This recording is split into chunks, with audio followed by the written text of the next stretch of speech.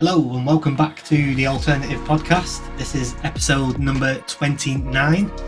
Today we have a very special guest with us. We've got Mark, who is the founder of a podcast called My Family Thinks I'm Crazy. Now that should sum up a lot, but if you need more, then we're going to get Mark to introduce himself. So Mark, do you want to tell us a bit about you, your podcast, why you've set it up? Yeah, thanks for having me. Of course, my podcast name says it all. My family thinks I'm crazy, and they've thought that for a while. You know, it wasn't just the podcast that got them thinking that, although that was sort of a part of where the inspiration came from. I'm also the founder of a podcast cooperative called Alt Media United. It's a free website where we host podcasts and uh, help people, find their audience. There's dozens of people listening to podcasts these days, and I figured why not make a website that, well, quite frankly, isn't censoring the crap out of us, right? Like let's put a website out there where people can find podcasts like mine and the kinds that I know you create and the kinds that this audience listens to. Let's put them in one place because Apple and Spotify, they're not ever going to make a conspiracy genre or an alternative genre in their app. So let's do it ourselves. And then on top of that, I work with a podcast called Tinfoil Hat. And that was kind of where my family thought I was crazy because amidst all the chaos that happened in 2020, I told them I was quitting my job to work for some guy who lived on the other side of the world, the other side of the continent here in the US. You know, I'm on the East Coast, Sam's all the way on the West Coast. And I'm like, oh, yeah, I'm going to quit my job as a delivery guy to work for this comedian. And my parents are like, what is wrong with you? You know, like, are you losing your mind? And as I was driving home that day, I'm like, oh, my family thinks I'm crazy. This is it. This is the realization I had. And I thought, what better, phrase for a podcast title than that? And that's where that was born. And truthfully, I've been interested in this kind of stuff since a very young age. It's just a matter of having the time and the energy to sort of sort through it. And as I got older, I found that time and that energy. And yeah, I've just been kind of taken in through all these different subjects, history, science, all these different weird fringes of both subjects. And eventually I came to find that I hadn't examined where I am, my own backyard, enough. So recently, I've been spending more time looking around where I live and trying to find the conspiracies that are close to home. And that's actually kind of where it all started. I just put it on the back burner, 10 years ago when I was in community college, a community college aptly titled the Gateway Community College. I went through a gateway and found myself on the other side of this sort of uncanny valley between, the average person and what they hold to be true and what's actually going on. And, Skull and Bones and Yale University and Geronimo and all these sort of events started lining up on this timeline. And I realized, whoa, this is a whole history that I haven't been shown. This is a whole saga that we weren't privy to in school. Why? Why did they keep this from us? What are they hiding? And that's just been endlessly curious and fascinating, and trying to dig up stuff that hasn't already been dug up, and add maybe some new information to this whole really this mystery that is what's going on at Yale University with Skull and Bones. Is it simply just privilege? Is it simply just elitism? Or is there something more sinister, something more supernatural going on at this school? What is this? What's going on at Yale with Skull and Bone? Well, for folks who aren't familiar with American politics, we've had three presidents in office who were once members of this group, Skull and Bones. President Bush actually ran against another Skull and Bones member, John Kerry, during the 2004 presidential election. which is when a lot of this kind of came to the light and people were asking themselves, how is this fair? How is this constitutional that two men who have sworn a secret oath, could go and run for president? These men, they're not, they're holding this secret oath above their presidential oath, you know, and I mean, concretely so. George Bush, while he was in office, he never, even acknowledged anything going on with Skull and Bones, let alone talked about it. So, yeah, I think there's something really dangerous going on there. And the average person might look at it and say, well, that's how wealth and power are organized. People who are wealthy get more privilege, they get more opportunities, they get to afford to go to the best and the brightest and be in the best places to learn. And I found just from being a resident in New Haven that it's really not the case. It seems more like these people are simply kind of getting a, stamp on their pass through life. They're not actually putting in any hard work. They're just doing sort of what society has deemed appropriate, and with very minimal effort. And then, again, with minimal effort, making their way to some influential position within the economy, within, the world markets, within politics, within, numbers of different industries. You find these people taking leadership positions. And for what? It's to keep the power within a certain group of people. Ultimately, that's, speculative. It doesn't start with just me. There are others who have speculated this, but yeah, I concur. Who founded the Skull and Bones? So Skull and Bones was founded in 1832. There were two gentlemen named William Huntington Russell and Alphonso Taft. Alphonso Taft is the grandfather of President Taft, who went on a few decades later to become president. He also was a Supreme Court judge, Alphonso Taft. Now, William Huntington Russell, he founded one of the first National Guards in the United States, and his family is very wealthy. But both of these men were inspired by some things that they learned at the University of Berlin one summer between their junior and senior years of college. They came back and they started this Skull and Bones, allegedly another chapter of something that they were a part of in Germany. And that's where it all began in 1832. Now, at the time, these sort of college groups were not unpopular. It was the way things operated. You went to college, you joined a social club based on your interests, and those social clubs kind of helped you get a career or network to really become something of yourself after college. And during the 1800s, the early 1800s, there was a man named William Morgan who wrote a book exposing some rituals from the Freemasons, and the Freemasons killed him. When this was discovered, the whole nation panicked, and they said, we can't trust these Freemasons. They're willing to break the law and kill people to keep their secrets. So, people freaked out, and naturally there were, politicians who came about that said, oh, well, we're not going to have Freemasons in office anymore. Vote for us, right? And because of this kind of panic, a lot of the groups in these colleges that were sort of semi-Freemasonic, or maybe even like stepping stones to become a Freemason in some cases, they shifted gears.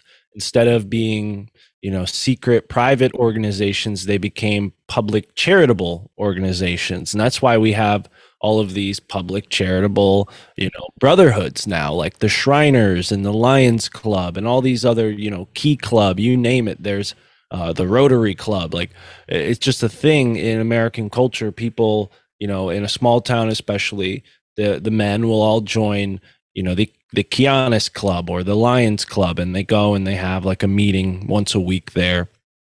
And and talk about whatever, like just, not like global affairs and some nefarious stuff, but it's just the way sociologically small towns are organized. Well, in the 1830s, when all of this became kind of dodgy and suspicious, some groups, like I said, went public, but groups like Skull and Bones went even more private. They were like, okay, we're not even going to advertise. We're just going to secretly initiate people to join. 15 people per year. They have to be Yale juniors. At first, they were only men, only white, which for the most part in the 1800s, that's the only people that were going to Yale and Harvard back then. It's just the way the country was back then. But, when you ask, like, well, what is Skull and Bones? Who founded it? Who are these guys? Really, their power and their sort of impetus comes from their connections to the opium trafficking networks that were a part of British, Chinese, and Dutch history. Very much a part of those three nations' history, probably others as well. But when it comes to William Huntington Russell, his cousin, Samuel Russell, was the premier opium smuggler at that time. And some people might suggest or argue that these men, with their influence from these sort of powerful positions that they got themselves in through their prowess in school, were able to then create the environment for a black market of drugs to be sold to the immigrants here in the United States. Because you got to keep in mind, in the 1800s, the immigrants were, for the most part, Irish, Chinese, Italian. There's probably others. And then the Native Americans were also a big part of this time period as well, being kind of pushed off of the frontier, being, war waged against them, not just physically, but with psychological weapons like alcohol.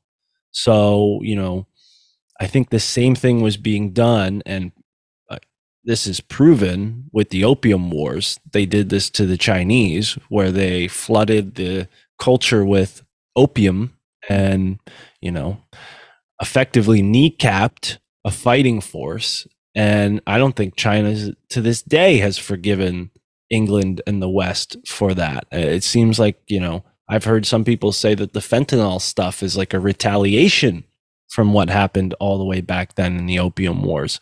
So, this kind of stuff has been going on for quite a while. The connections are obvious. When you look at a guy like George H.W. Bush, who was Skull and Bones, he was also the ambassador to China at some point in his political career. Why? Why is a guy from New England, who pretends to be a cowboy? I mean, you guys might not be so familiar, but George W. Bush, his son, the big thing that, we're from Texas, we're cowboys. Meanwhile, they grew up in freaking Connecticut, which is where I'm from. There's no cowboys here. So yeah, they think that they're, like these, royalty, American royalty. That's essentially what these families have positioned themselves as, is American royalty.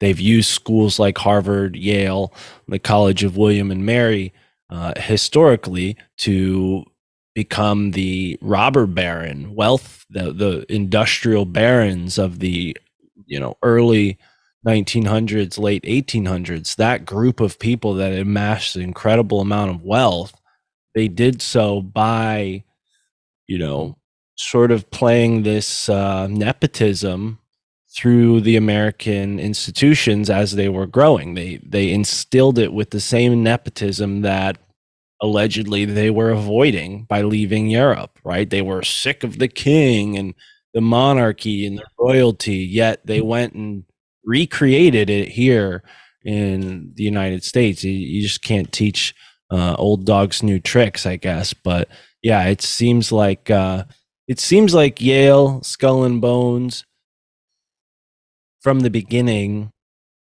had an agenda to wield power and in a sort of clandestine way. The first spy in American history comes from New Haven, and that's no coincidence that Yale would find its way, to having this Skull and Bones group, and then 100 years after that, the CIA is founded. These are all sort of connected in this very loose way. But you guys love tangents, so hit me with some questions, and we'll go down some tangents. That's what you've talked about, and where you mentioned the CIA being set up as a link to the Skull and Bones, something that happened further down the line. So all of these sort of big, powerful groups throughout the US, would you say the majority of them have some sort of connection with Skull and Bones? Now, when it comes to other groups, I think Skull and Bones, what they've done really well for themselves at is being like an infiltrator. So this isn't my personal research, but Anthony Sutton has some graphs in one of his books about Skull and Bones. And his opinion, his speculation is that Skull and Bones has infiltrated groups like the Bilderbergs, the WEF, Bohemian Grove, and on and on and on. CFR. They recruit people from Yale that will then be good candidates to go on and play a position as, let's say, a Tulsi Gabbard or or a Tucker Carlson, or they play, and those are two conservative people. So let's throw a liberal in the mix. I can't even think of them. That's how many. That's how little I care about politics. I can't even think of another example. But yeah, they stack both sides of the divide, and essentially put their guys in enough groups to where they can. And again, this is speculative. I don't know this for sure. The thought is that they are managing these other groups by having key people in positions within each group. So, that could just be speculation on Anthony Sutton's part. But I tend to. Theory. It does feel like in politics you've got two separate parties, but they're both pushing in the same direction. Right. And that's why I've sort of disengaged with it as well, because I feel like you vote for one party, it's just the same shit over and over again. Well, and you may even have people in those parties who are true, genuine, and want actual change, but because there's that one or two, actors in there who are just playing a role and working for the same agenda, they're willing to, put on a Republican t-shirt one day, and then the next day they're wearing a Democrat t-shirt, right?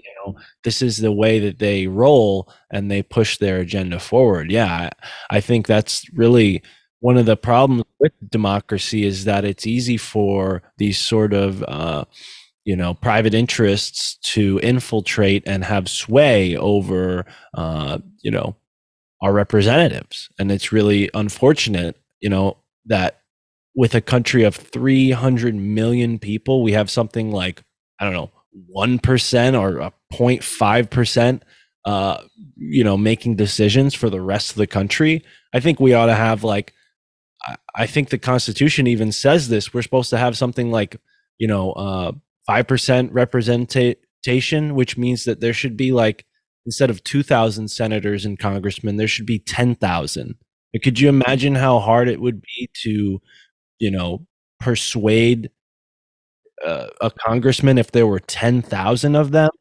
If there's 2,000, that's easy. You just have to find the 5 or 10 guys that are women or men that are, in kind of control of this committee that you're trying to affect a change on. You bribe half of them, and boom, there you go.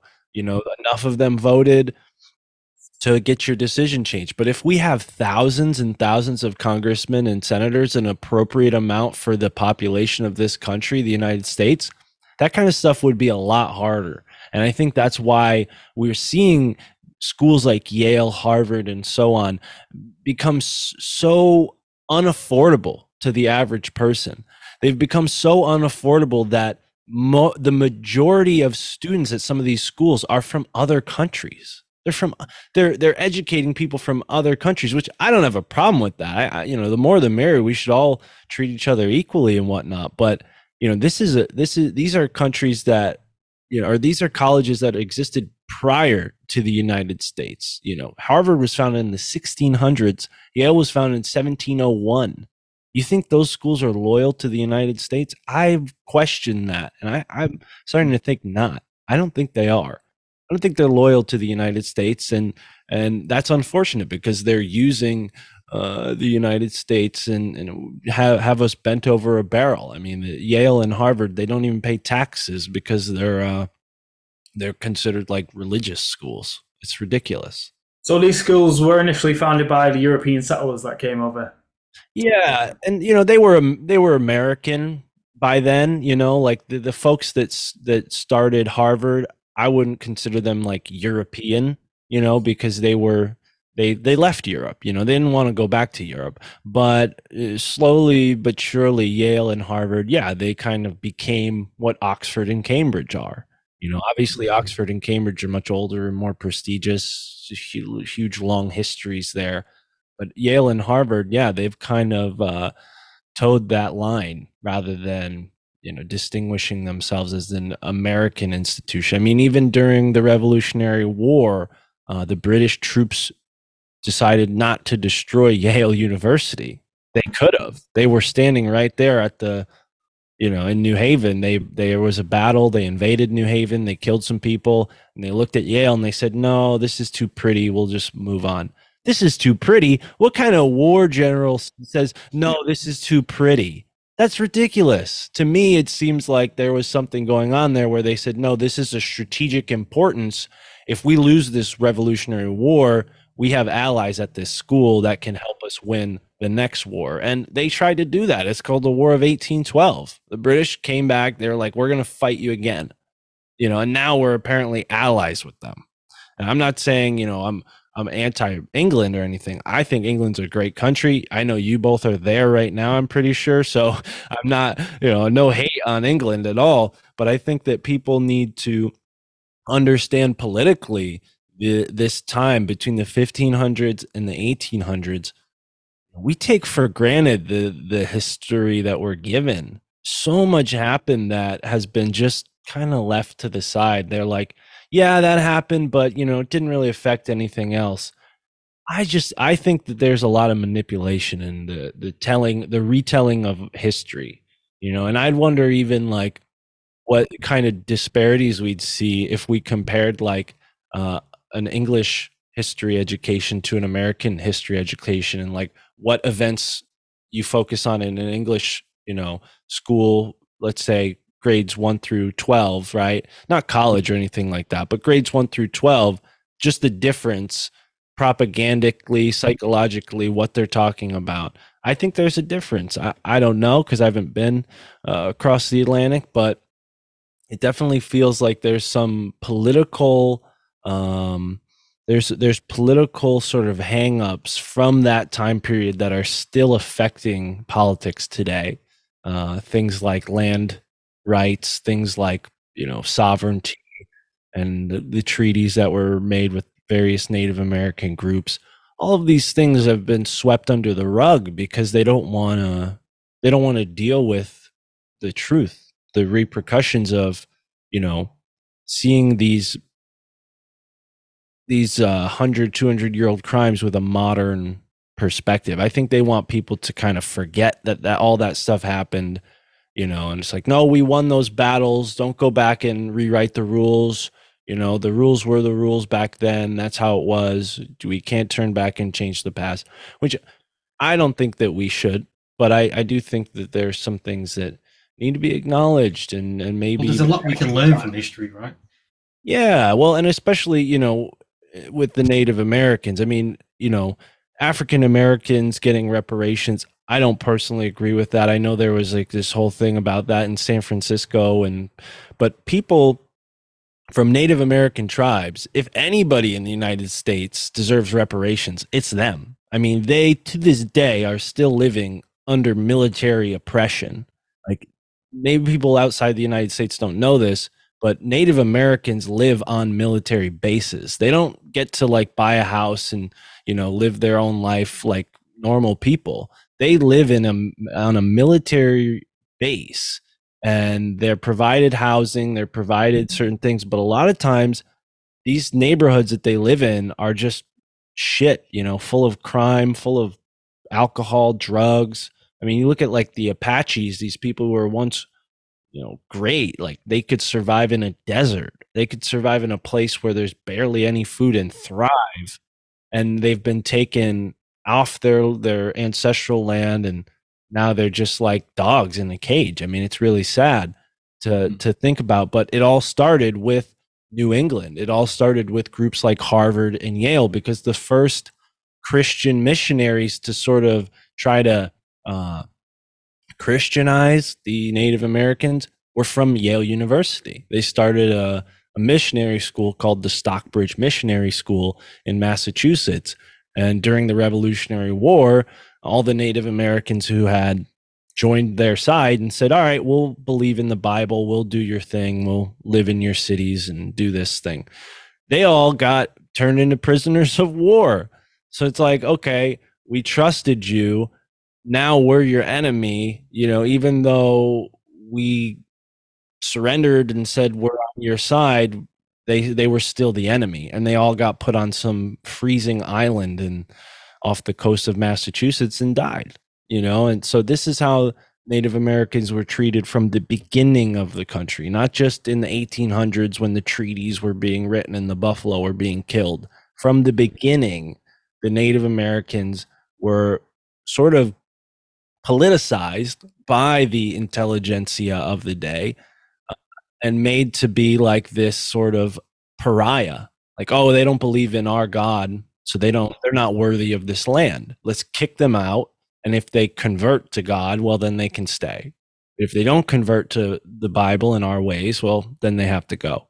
And this is this sort of, this is how America got started. The land of the free, home of the brave, land of religious freedom. And, the original inhabitants were all told, if you don't convert to Christianity, you're donezo. I mean, this is the kind of thing that we're not taught in school. It's because of groups like Skull and Bones, which standardized the education system about 110, 20 years ago, removed all the stuff that made them look bad, and left this propaganda for us to just sort of sift through and get confused on. I mean, a lot of our history that we're told about America revolves around battles and wars. And there's so much more than that. There is so much more than just battles and wars.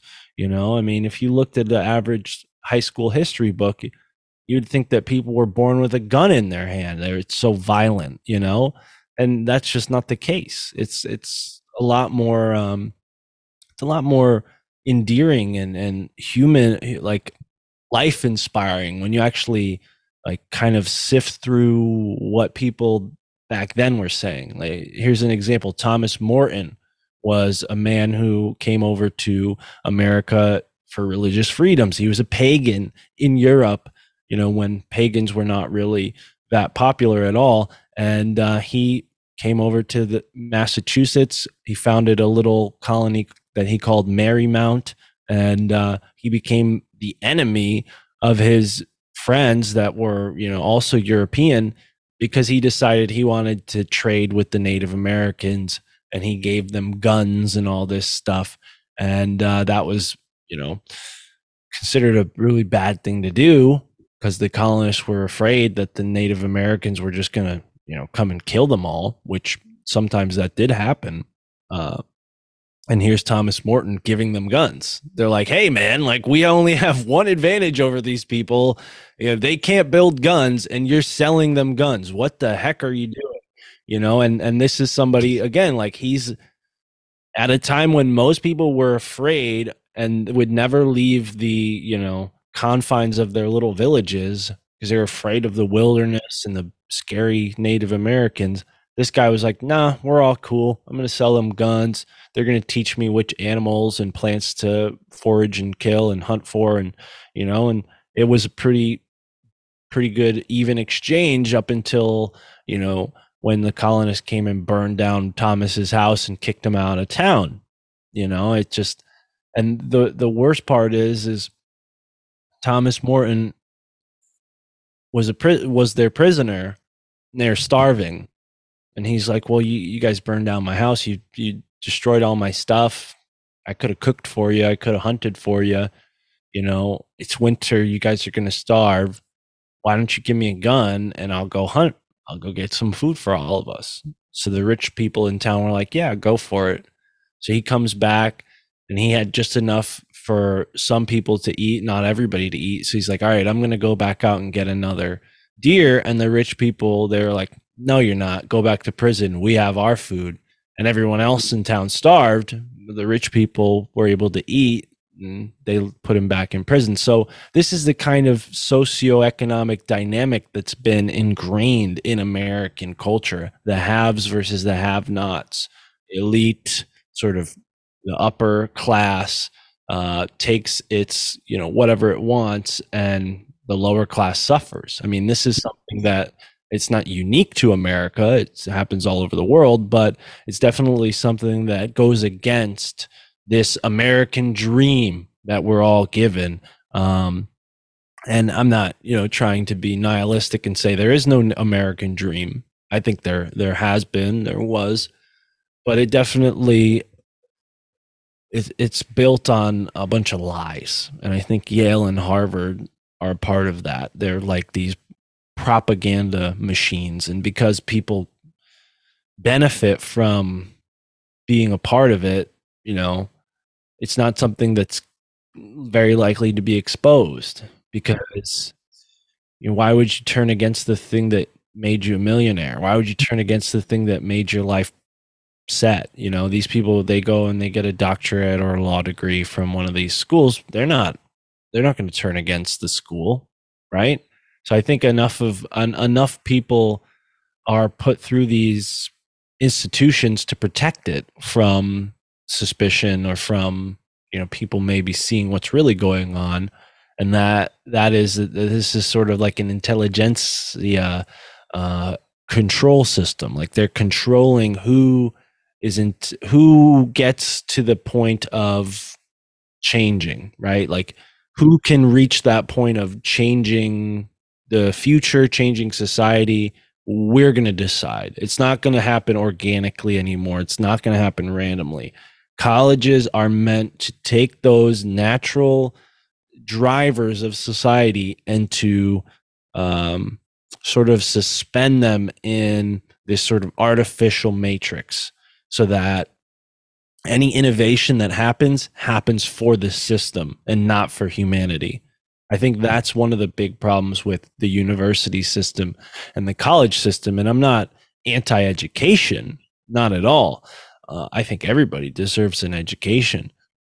But I do think that the educations that are being given at some of these schools are warping people away from A, the truth, and B, a healthy future for the majority.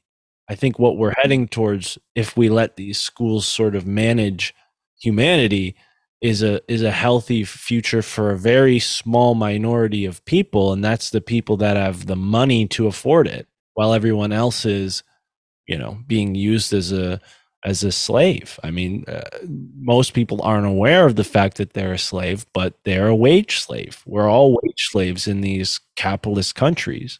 It's a little more obvious in a place maybe like China, where you're sort of, your money goes to the government. At least that's what we're told. I mean, I've never been to China, so who knows? It could be, all propaganda and they're living a great life over there.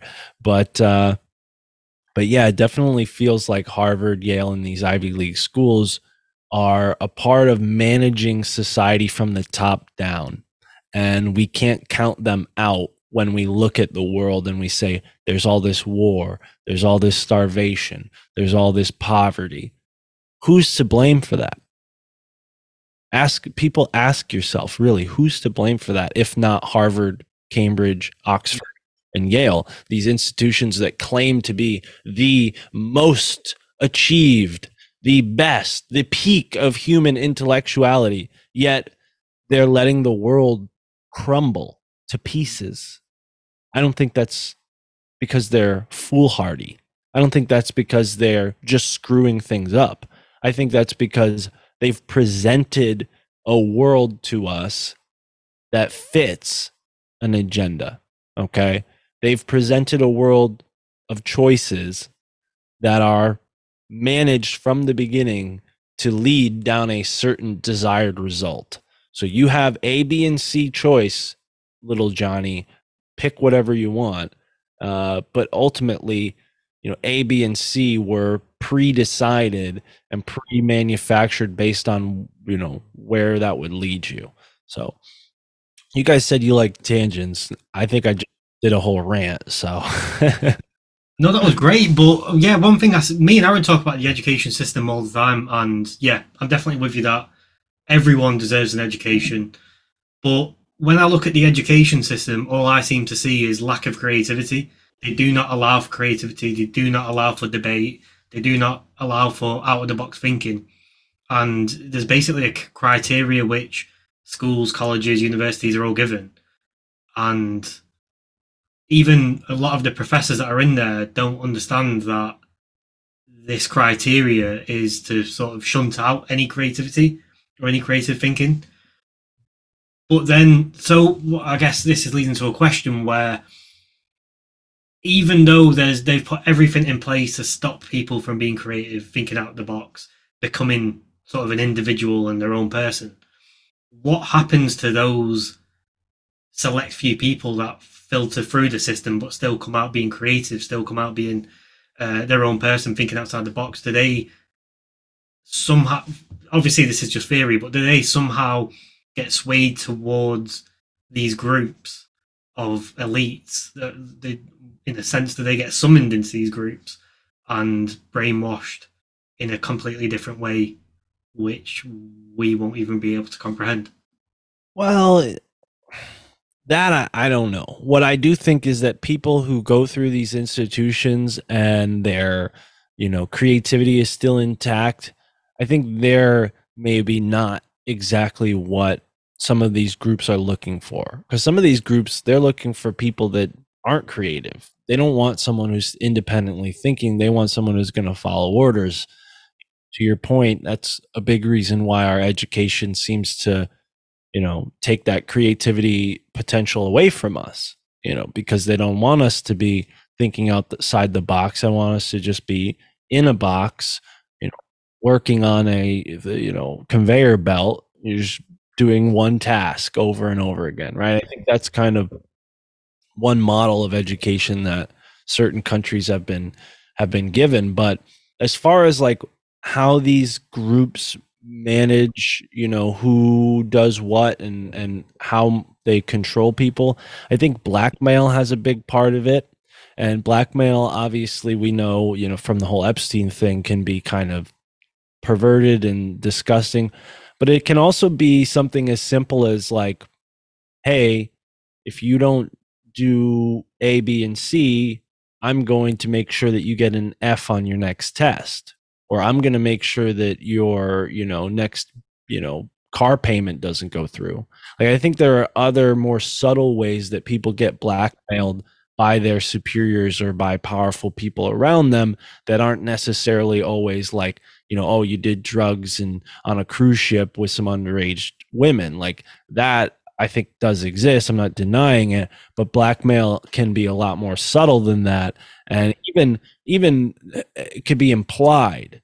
I think that's a big way that people are sort of led down a path that maybe doesn't match who they are on the inside, because they're sort of subtly being curtailed away from their true human desires through work and different influences. I think it's just the way our society has kind of been designed to take people's free will and marginalize it.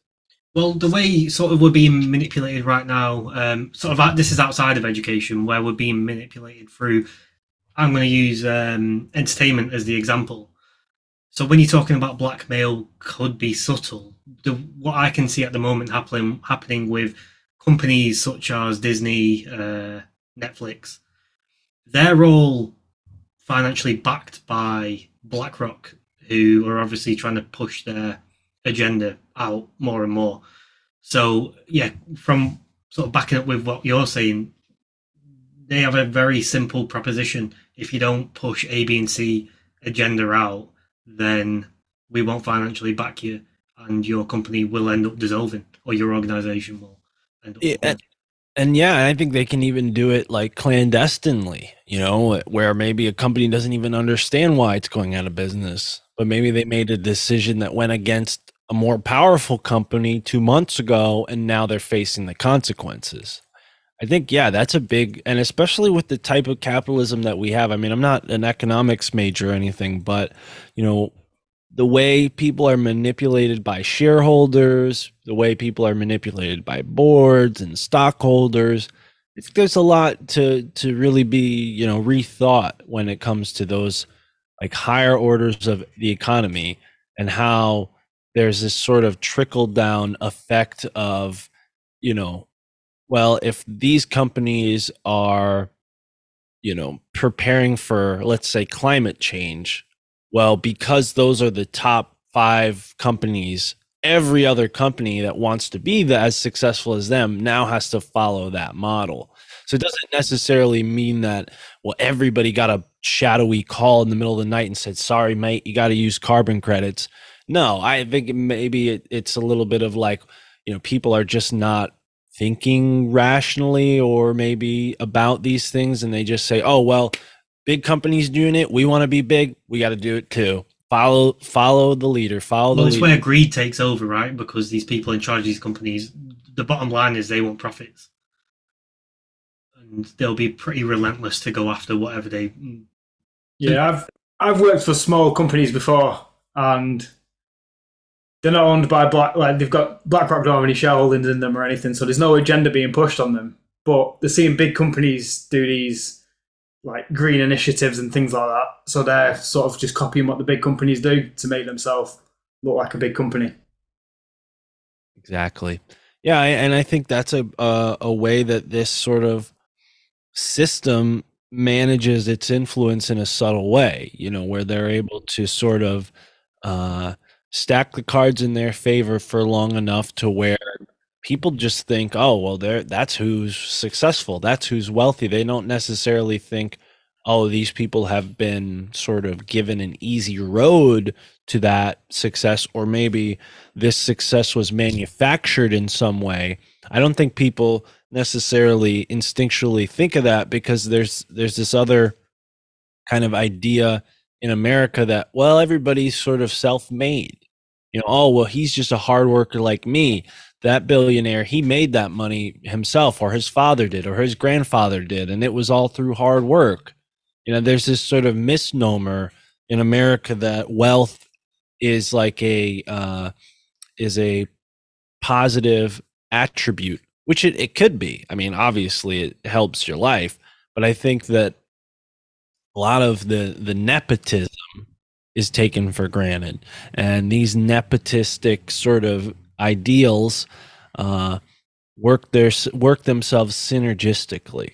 Like, what's good for one nepotist is good for another, and they can sort of work in a network even though they may not be related at all, and probably even to each other's detriment, because I think, there's not enough room on the top, or whatever the saying is, right? So, a lot of these powerful families, they end up using each other and then compromising each other, or throwing one of another under the bus to get ahead.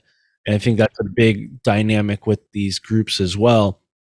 And the way Skull and Bones has avoided maybe succumbing to this sort of group versus group warfare that goes on, these sort of battles between secret societies or secret groups, it's because they're for them, like, to understand Skull and Bones, you got to understand the life of a college student, right? I mean, you guys, I assume you, if you haven't been to college, you know what college is like.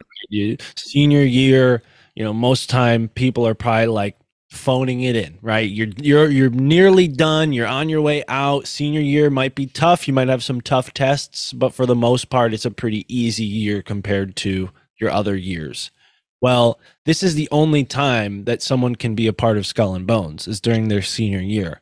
They get initiated during their junior year. Over the summer, they go off who knows where, come back as a senior, and that's when they're Skull and Bones. So they've achieved the highest rank you can in college, the senior, and then to boot, they are now a part of one of the most exclusive clubs in American collegiate history. So this kind of creates a social dynamic where I'm one of the best, right? So I don't need to fraternize with these other folks.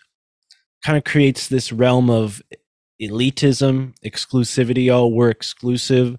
But it also creates this sort of bubble of privacy and secrecy because there's no need to brag to anyone else at Yale. Oh, hey, look what we've got, because you're the cream of the crop. You've got what you need. It's all being provided for you at this club. So there's not a lot of room for these seniors to go and like spread rumors about what's going on while they're Skull and Bonesmen, because by the time they've even participated in the most of it, they're about to graduate. So, a lot of the ceremonies that they go through take place at this time of the year, right before graduation, right before they're out of there.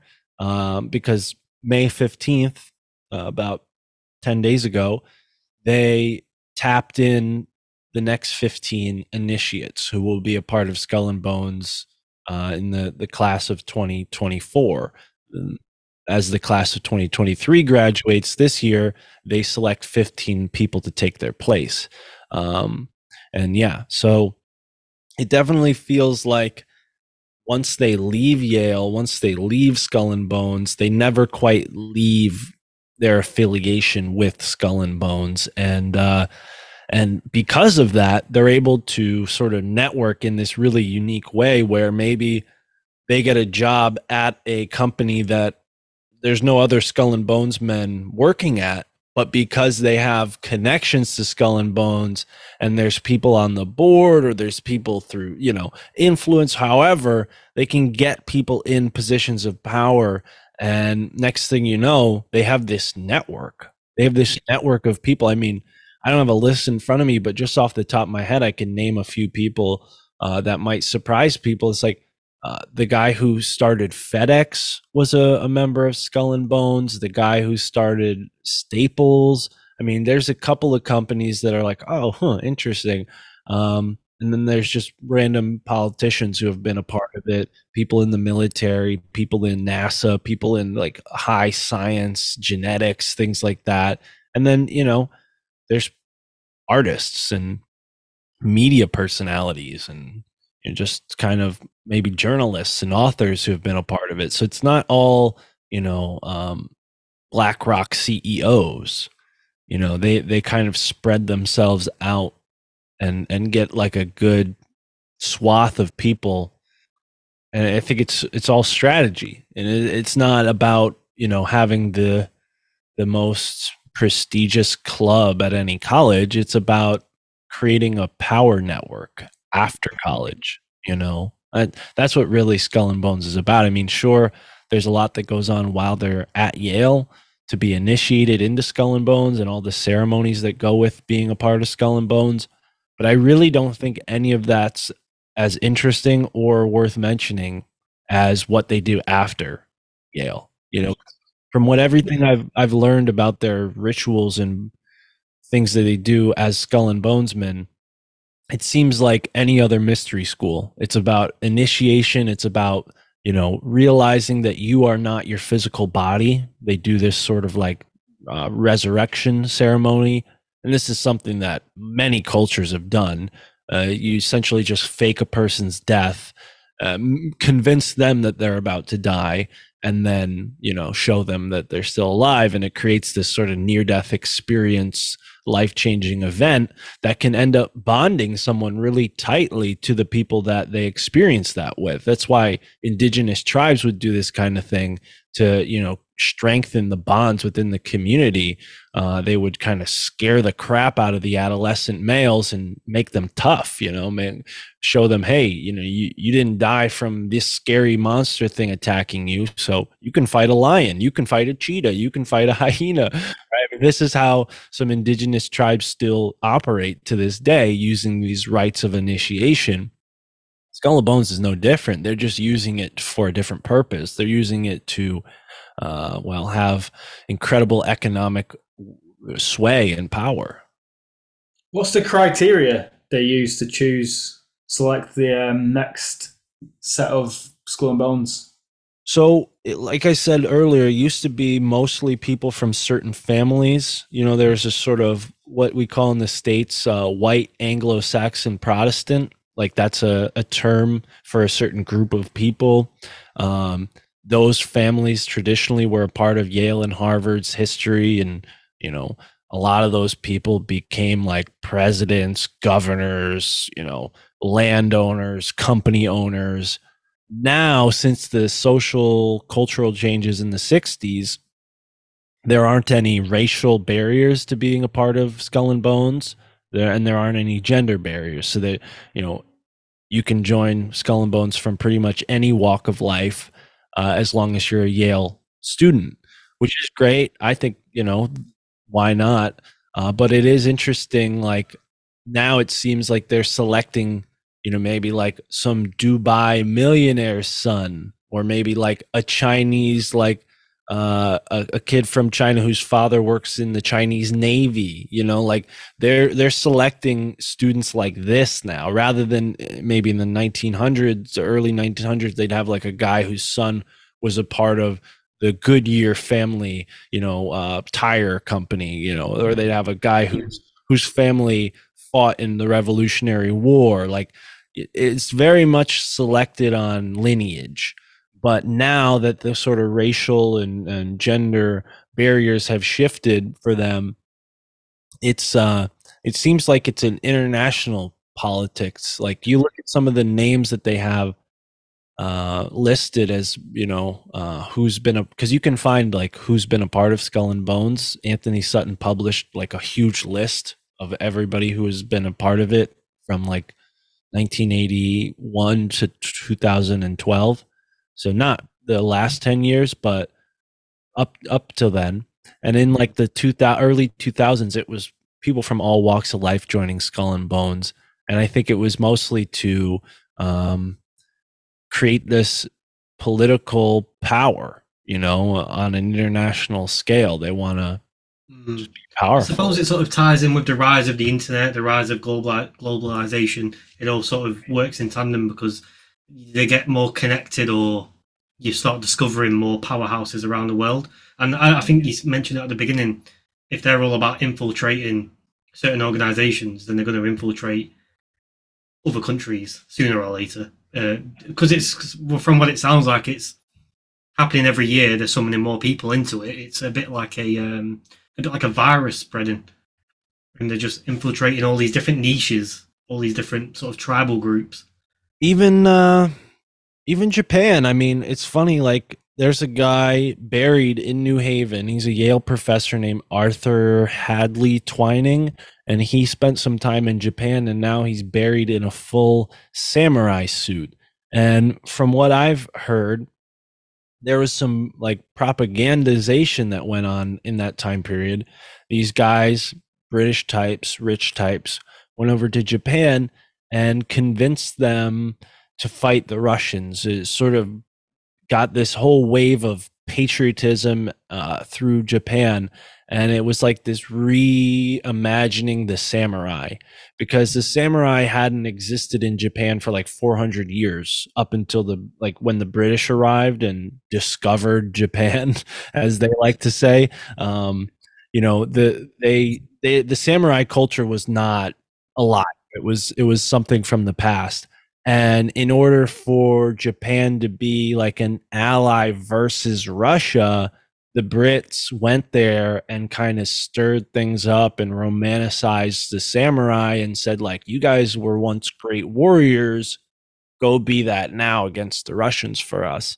And I think Yale was a part of that manipulation as well. You have this random Yale professor dressed in a full samurai outfit, and ever since then, Japan and New Haven have had this kind of sister city, and not obviously not Japan because it's not a city, but one of the cities in Japan, I don't remember the name, has like a sister relationship. I don't know if it's official, but with like Yale University specifically. And you'll see like, people from Japan, people from China, very wealthy people from those countries in New Haven, and I wonder, do they select students who have family ties to maybe like powerful families over there in order to sort of bridge this gap between the East and the West, this sort of royal families? Because the West and the East have always traditionally had these royal families. I mean, many countries do, I think a lot of them are kind of linked up through these secret organizations, the Saudis, the British, the Japanese, the Chinese.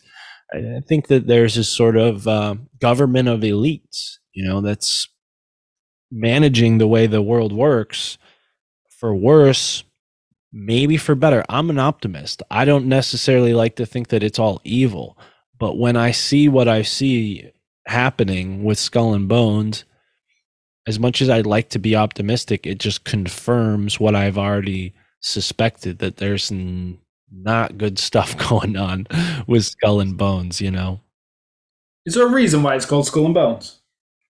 Yeah, well, there's a couple of things with that. So, like I said, it was a second chapter. So some people think that number that they use, 322, is like a calling card to the fact that they're the second chapter.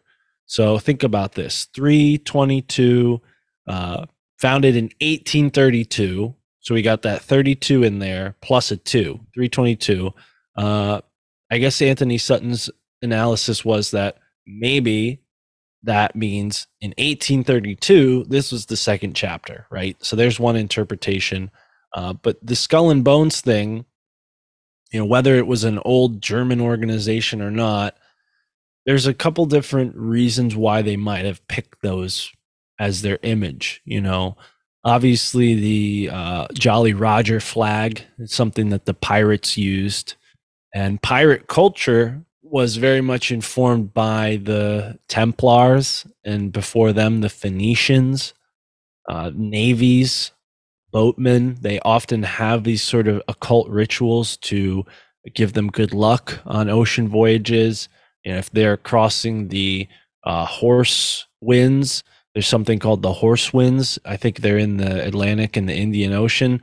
They would beat a dead horse on the ship. You ever heard the phrase beating a dead horse? That's where that comes from. They would literally have a dead horse on the ship, and all the sailors would line up and beat it in order to give themselves good luck while passing through this one part of the ocean. It sounds ridiculous, but this is the kind of stuff that was going on. And in England, actually, the graves and the burial grounds, there would be men that worked there called the bonesmen.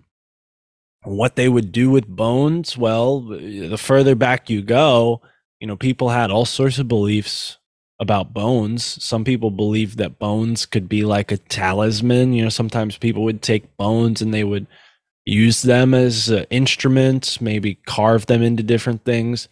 And, I'm sure there were reasons that wealthy people would want their deceased relatives to be safe and sound in their, resting place underground. So there are these men that would work the graveyards called bonesmen. And the Skull and Bones fraternity at Yale University existed at a time when it wasn't legal to go and dig up bodies. But in the 1800s, they were already well aware of anatomy. They were trying to study anatomy, and they wanted to know as much as they can about the human body. So they thought, well, we need dead people to dig up and cut up and look at their organs and stuff. And my suspicion is that they would recruit young men from college to go do this because it was a medical school. Harvard was, so was Yale. So maybe they had their own gang of grave robbers to go around and get cadavers whenever they needed cadavers. This is, something they'd probably want to keep a secret. It's not exactly a comfortable reality to know that your local hospital might have stolen your aunt from her grave to do a frickin' brain examination. I didn't give them permission to do that, right? So that's partly why I think Skull and Bones has this sort of morose implication. There's also the thought that, like I was saying earlier, it goes back to the Templars. The skull and the femur bones,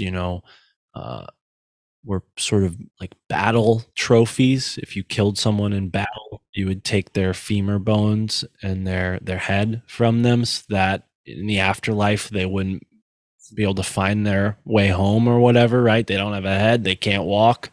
So, and there's also the thought that maybe they use these skulls for divination, so they would like drink out of them like cups, or even like have a skull and meditate with it, like stare into the eyes of the skull. And so there's all sorts of weird like tangents I've gone down trying to explain Skull and Bones and why it's called Skull and Bones, why they have skulls in their basement. There's tons of options. I haven't decided on any. I haven't found one that's more,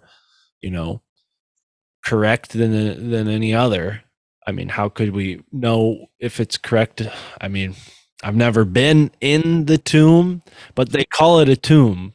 So, they call their headquarters a tomb. So if that's any indication of, what they have in there. But yeah, Skull and Bones. They're a German organization from the beginning. So there's a whole other conversation there too with this German form of magic called Teutonic magic. Oh, I've heard of this.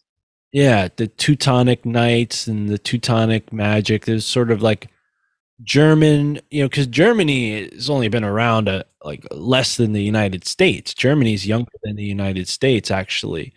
They used to be like Prussia and, I forget what the proper term. Oh, Bohemia was one of the places there too. There was all these, kings and queens and stuff in Germany. And it was kind of interesting, like that around the same time that this group of Germans, like they kind of got ixnayed from the Vatican and the Catholic Church. And they were like, all right, well, we're just going to do our own thing now. And after that, you see these like German groups popping up everywhere and doing really weird stuff. So I'm not completely like at the end of this rabbit hole yet, enough to have like a definitive conclusion. But I do think that the royalty, the monarchy in Germany hasn't stopped. Like the same way that the English monarchy has kept going, and the Queen died, and now they have King Charles or whoever, right? I think the Germany has a similar situation going on with Bohemia and like those old vassal states that had kings and queens, and they all kind of fell to the wayside after the world wars. But I don't think that they disappeared. I think they just went underground, and now they're doing some sort of, I mean, they're probably the ones that like the CFR and the WEF answer to, the Bilderberg groups. Like those are the people behind those groups, I think. And they've started chapters of secret societies like Skull and Bones in order to influence politics abroad. I think I'm 75% sure about this. The British royal family has some German royal family blood in it. Oh yeah, yeah, absolutely. That's even like proven through their name. The I forget Windsor. Yeah, the Windsor, and there was like I think in Germany there was something like the Hauska Castle, and the Windsor family was a part of that traditionally. So yeah, and the Bush family is related to that as well. So like think about that. At the same time that the Windsor family was in control of England, the Bush family was in control of the United States, and we went to war in Iraq against the Middle East, like a place that's ancient. You know, they went there and they took like all this stuff out of their museums. Why? You know, like they weren't there just to kill, you know, I forget his name. Saddam I was going Hussein. to say Bin Laden, but Hussein. Thank you. They weren't there just to take Hussein off the throne. They Do were you know there. much about this? Because I've heard that they went there because of a certain technology that they had, Well, which yeah, there's some thought that there was like a Stargate portal underneath the Baghdad Museum, and I don't know enough to corroborate that. Maybe it sounds to me like something the military threw out there to like a controlled hangout, like to get people off away from the truth, because there were some really fishy things about what they did at that museum. And I think the way that they control people from looking into that is by giving like a very sci-fi explanation so that the average person hears Stargate and they think, oh, that's nonsense. No need to look further. yeah, crazy talk. Yeah, if they heard maybe like stolen ancient artifacts, well, that's a lot more reasonable. You're not talking about something like we're not talking about like New York City here. We're talking about the cradle of civilization. There are ancient artifacts there for sure, and possibly some that may have like implications, global implications if they're translated. That's one thing that I think people don't quite give enough credit to is like we've taken for granted the Rosetta Stone as this translator of ancient text. And the guy who did that, like he was some French archaeologist. I'm pretty sure he was working for Napoleon Bonaparte. Like I don't know if he's the most trustworthy guy, and we've been taking all of our translations of ancient texts from that point on as his translation or based on his translation. So I'm no scholar to be able to like point out the intricacies there, but I do think that it's very easy for like a government to go in and say, "Oh no, we were just looking for a Stargate that didn't end up being there," and in reality, they're covering up maybe some information that politically would compromise the integrity of like I don't know the Constitution or maybe one of these governments in Europe. I mean, if you think about the American colonies and how they took the land here, it was unjust. It was unlawful. And I think that these nations have gone and done the best they can to erase any proof of anyone other than the Native Americans being in the Americas in order to justify that political sort of land claim. And how do we know the same isn't true with other places in the world where maybe there are documents or ancient things that would maybe compromise the sovereignty of a country like Saudi Arabia or like Egypt or like, you name it. Maybe Iraq say had like a tablet that said, okay, everything within this boundary is ours, right? And that's what they wanted to destroy, right? It's the same reason why China goes and builds artificial islands in the South Pacific Sea so that they can expand their border. I think that's a lot of what goes on in these conflicts is like land. It's the most valuable resource in the world is land, because what do you find underneath it? You find oil, diamonds. I mean, what you name it, there are things under the ground that are worth tremendous amounts of money. People are fighting over land all the time. I think ultimately, like, we don't have to go and like draw in these like crazy, not as probable scenarios to understand what's going on. Like the Stargate thing, I'm not opposed to the reality of a Stargate. If if Stargates are real, great. I think that's fascinating. I'd like to learn more about it, but it also requires a lot of information that doesn't necessarily relate for that to be true, which is why it's a good psyop, because people will then go and they have to prove that stargates exist. They have to prove that, whereas if it's as simple as, no, the American military got paid to destroy some clay tablets because Egypt didn't want Iraq to have any sovereignty over the peninsula of Sinai, right? This part that's like super contested, that part right next to the Nile River. Maybe Iraq, in 5,000 years ago had like a city there, and there was proof of it, and that could have politically changed something. And America's like, no, we'll go, give us $500,000. We'll go bust that tablet up, And I think, I honestly think that could be, behind a lot of our political, events, is like little secret sort of historical battles that we're not aware of because they haven't taught us the proper context in our history books. You think this is a reason why the likes of Graham Hancock gets discredited for his work, and people are so rigid and won't sort of look into any other alternative theories to the standard theory that's being taught to everybody? Yeah, absolutely. I mean, Graham, he's a fascinating guy. I think he's done a lot for archaeology. I don't necessarily go with the whole alien conversation. I'm interested. I don't negate it, but it's not, if I were Graham Hancock, it wouldn't be my immediate go-to. Although I'm not so familiar with Graham's work enough to say that he's always all alien, because he might believe that it were like more advanced humans in the past that were doing this kind of stuff. But I think that's ultimately what is going on, is they're trying to give us this idea that as human beings, we are the most advanced we've ever been.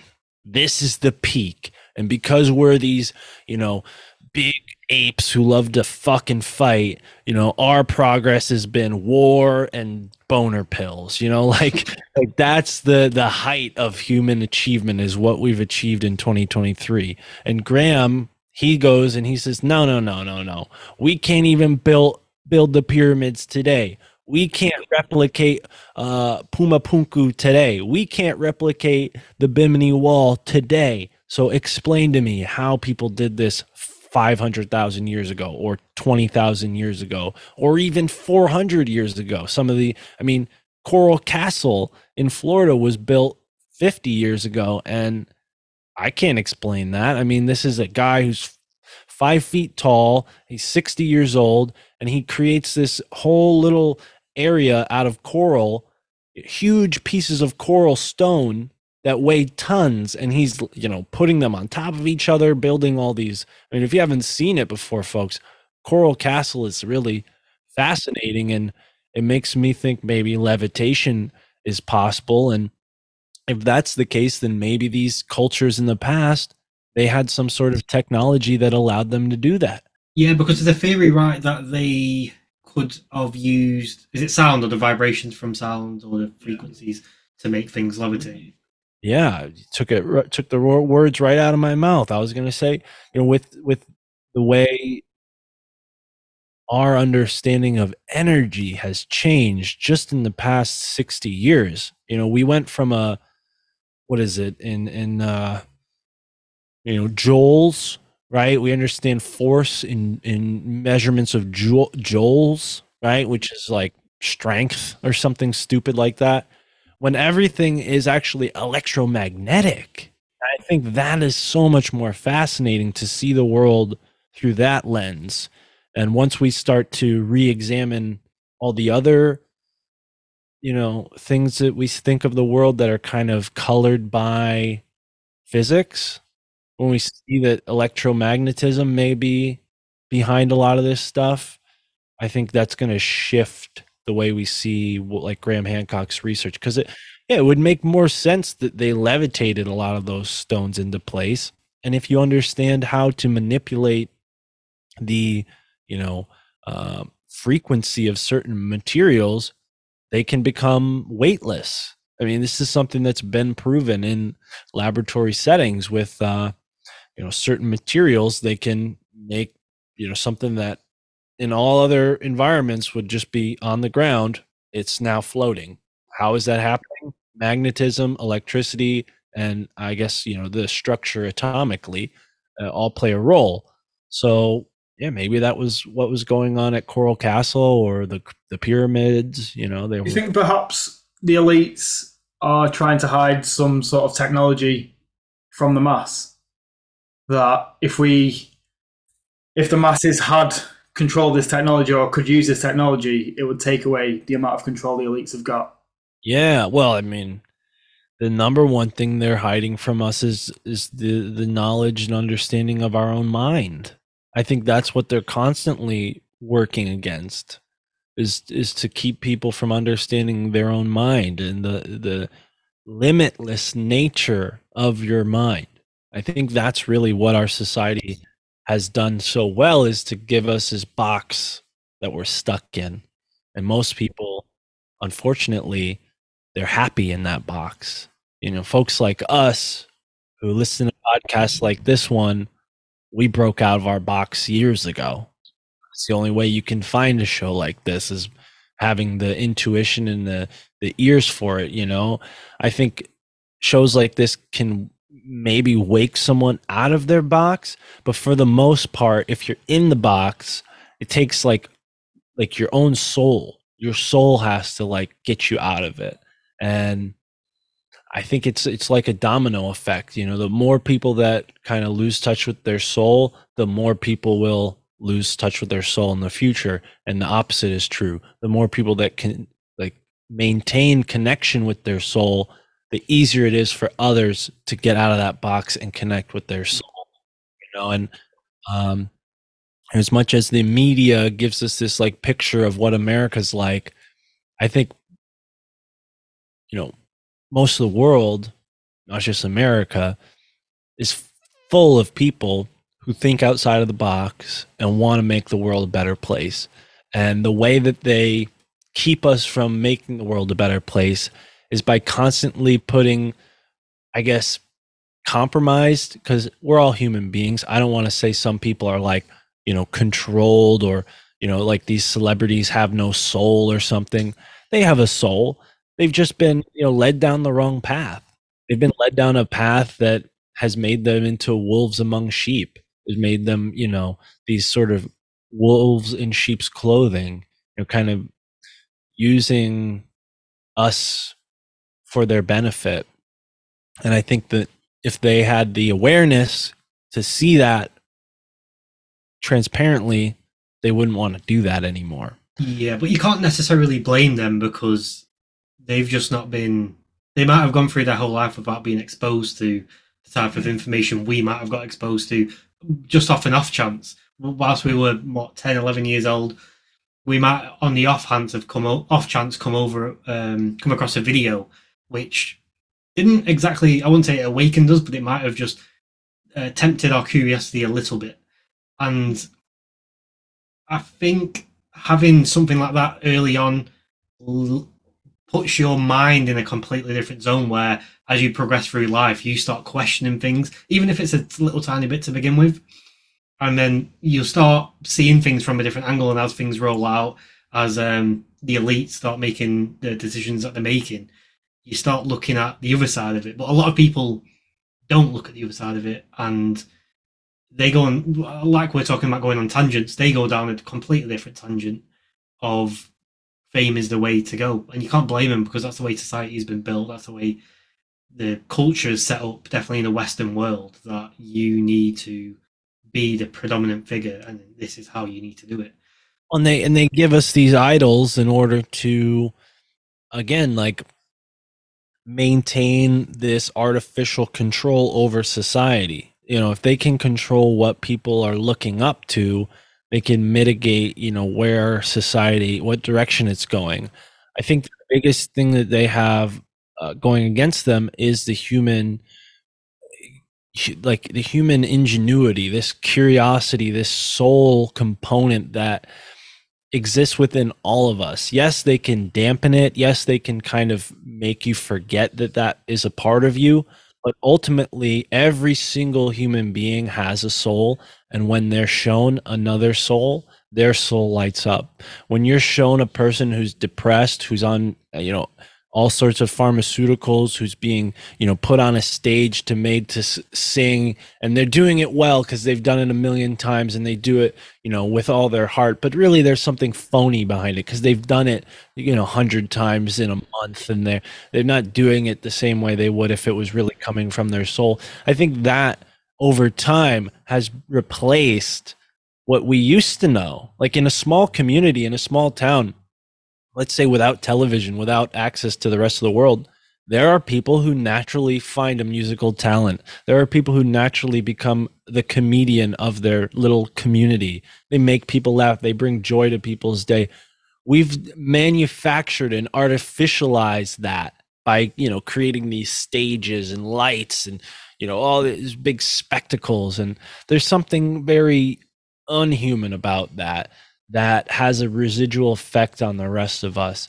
I think that's on purpose. Naturally, we all have these kind of inner talents. And I don't think necessarily like entertainment is even like, it's sort of like a silly thing because it's like taking something that is so natural and a part of just like normal human life, and it's almost like putting too much attention on it to the point where it becomes like this egotistical thing, like, oh yes, I'm so genius that I make everyone so entertained. Like, no, I think entertainment was more of like, in the past, was a way for people to bond. It was a way for people to get to know each other in their small community and to relate to one another. And now that this mechanism has been shifted into this kind of global stage, we're kind of, it's less relatable.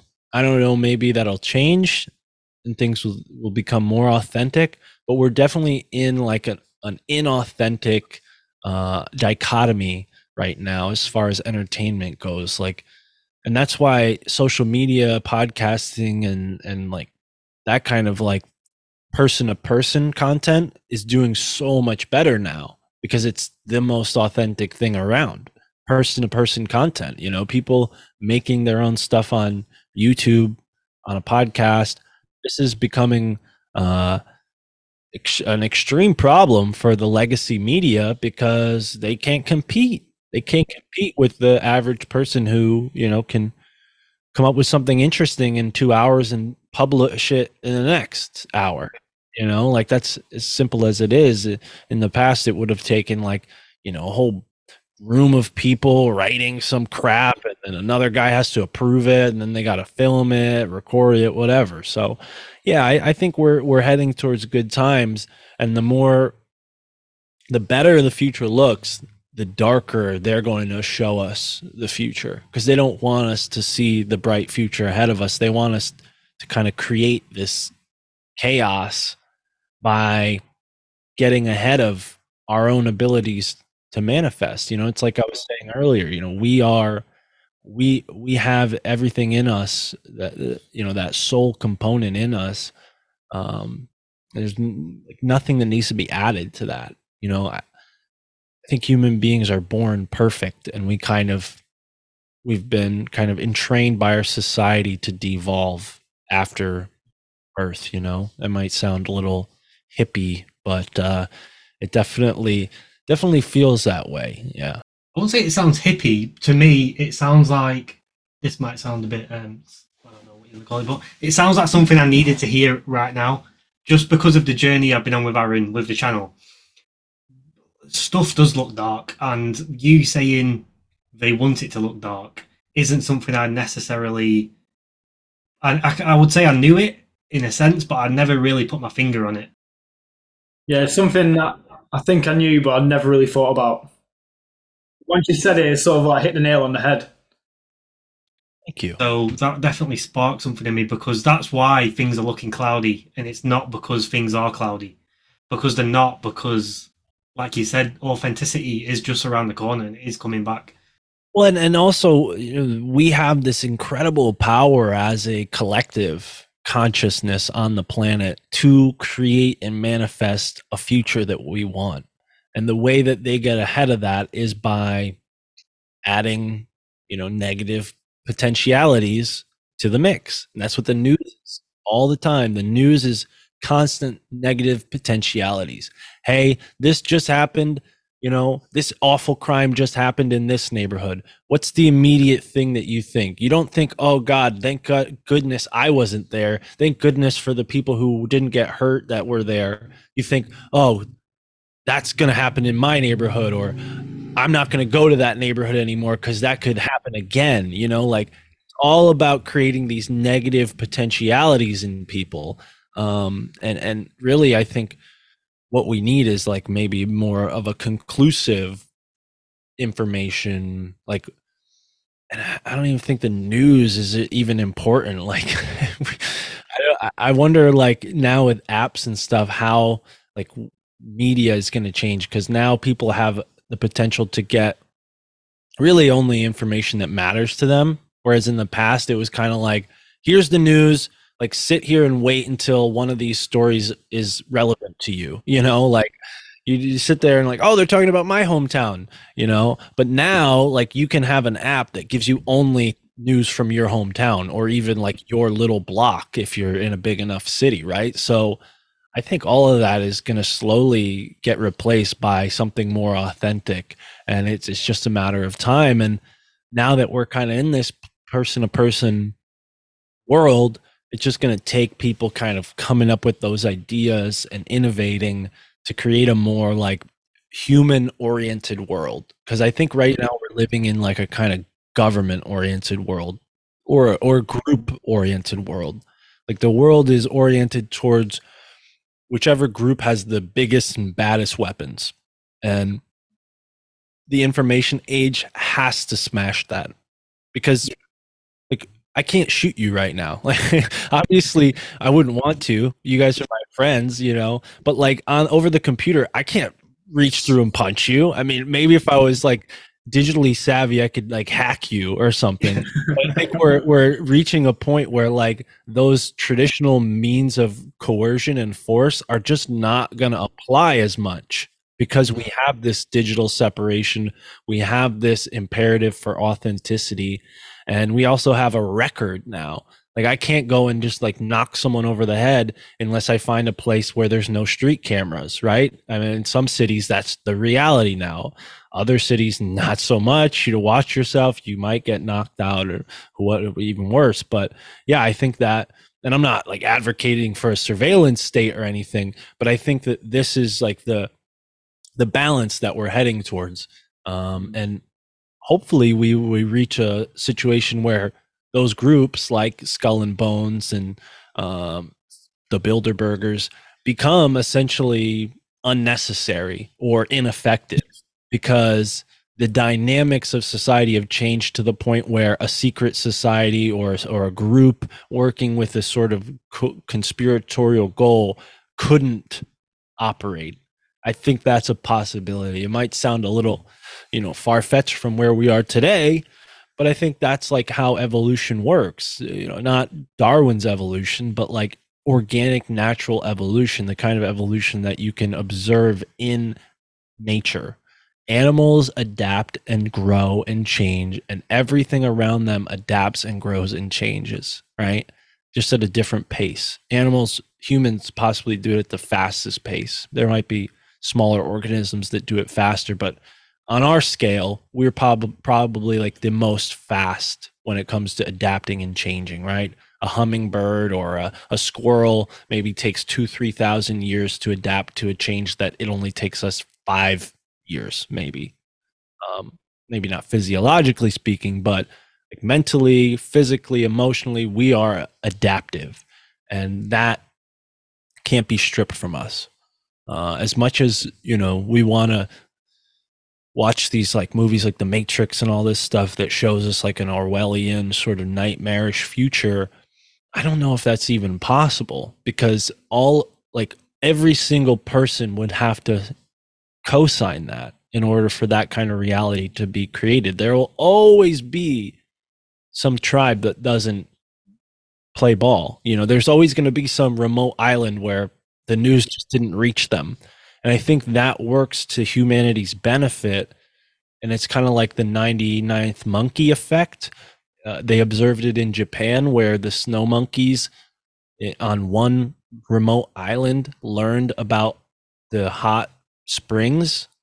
And after one group of monkeys learned that you can swim in these hot springs during the winter and it's not going to like burn you or whatever, and it's pretty comfortable, on other islands where monkeys had no contact, like these groups of monkeys were separated. There was no like, oh, one monkey kind of makes his way to the other islands. They were separated, and they all instinctively, almost like a genetic informational download, at the same time, within the same time period, we're like, okay, we're going in the hot springs. After only one group of monkeys figured that out.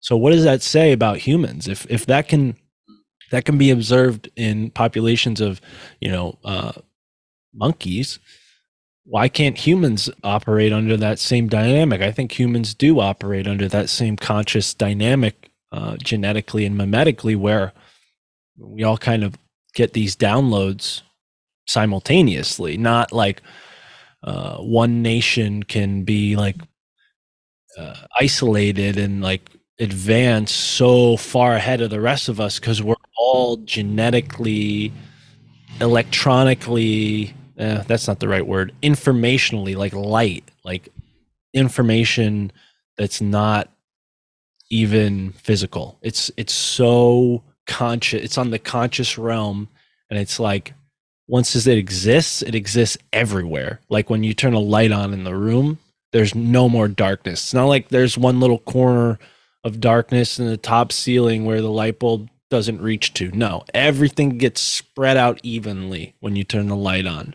And it might be a little dark in some parts of the place, but it's an even spread. And I think that's how information works. And it's been demonstrated with that 99th monkey. I don't know if that was an experiment or it's just something scientists observed, but essentially a concept. I've got something that sprang to mind as you went through that really good theory. But so look at North Korea today. How long do you think that can last with the explanation that you just gave? How long before? Because there's only so long they can live like that, knowing that the rest of the world is sort of carrying on as normal. Yeah. How long could something like North Korea last, do you think? Well, I mean, think about it. The Korean War was a war between the United States and Korea, and it's never ended. It's still going on to this day. There's a demilitarization zone, the DMZ, that splits North Korea and South Korea. So I don't even think like that is necessarily North Korea's creation. I think that's more to blame like the United States and China for what's going on in Korea. Like you see basically like Chinese influenced North Korea versus the West influenced South Korea. And they're in like a stalemate where South Korea is clearly benefiting. Their economy is huge. Samsung, Toyota, right? Or some car companies, Hyundai probably. And what does North Korea create? It creates people who freaking run out of their country and like risk their whole life. Like that's their only export is like deranged citizens or estranged citizens, right? So yeah, I think that it's more or less like with that specific example, it's exactly to your point. Like it's inextricably tied to the rest of the world. Like North Korea could not exist the way it does without America and China and Russia and England all doing what they've done for the past 100 so years. I wonder how long that'll last too. But yeah, I've heard some people suggest that it's just a CIA operation, what's going down in North Korea. Like they've used that country as a sort of experiment to see how a totalitarian government affects humanity. And they've done these kind of things on a small scale and on a large scale. Some people say China and the communist country or Republic of China is in the same way a sort of experiment. In Japan, they turned a former Toyota factory, a huge Toyota factory, into the first smart autonomous city. It's not finished yet, but there's another example of an experimental location where they're experimenting forms of government or forms of society organization. Yeah, I've heard China was used as an experiment, and because it's been so successful, that's why they want to start implementing certain things they've put in China into the West. Yeah, the smart cities. Yeah, I think America is an experiment of a different kind. Like the monarchies of Europe, I don't think ever really gave up their power. I think they've been in control very subtly for hundreds of years, and they just kind of divvy up parts of the world and say, okay, Spain, you're going to deal with like this part of South America and Mexico. Portugal, you're going to deal with this part of South America. Dutch, you're going to deal with the Africans here in this part of Africa. The Italians, you're going to deal with like the North Africans, and they just divvy it up, and now you have like Europe, which is like the brain of the world, controlling the various slices of the earth around it. That's why you see the United Nations map with Europe and the Arctic Circle at the center of the map. Flat earthers will say, oh, that's because they're acknowledging the flat earth. And I'm thinking maybe, but really it's just that's their point of view. It's a Eurocentric dominated world. And if you look at the map from Europe at the top, that's what it looks like, right? It looks like the map that the UN uses, the United Nations. Why would the United Nations go with a Eurocentric map? Well, because they're in control of the other nations. I mean, it's that simple. It's not some, Filipino guys that are controlling everything. It's not even the guys in Dubai who have enough money to potentially do that.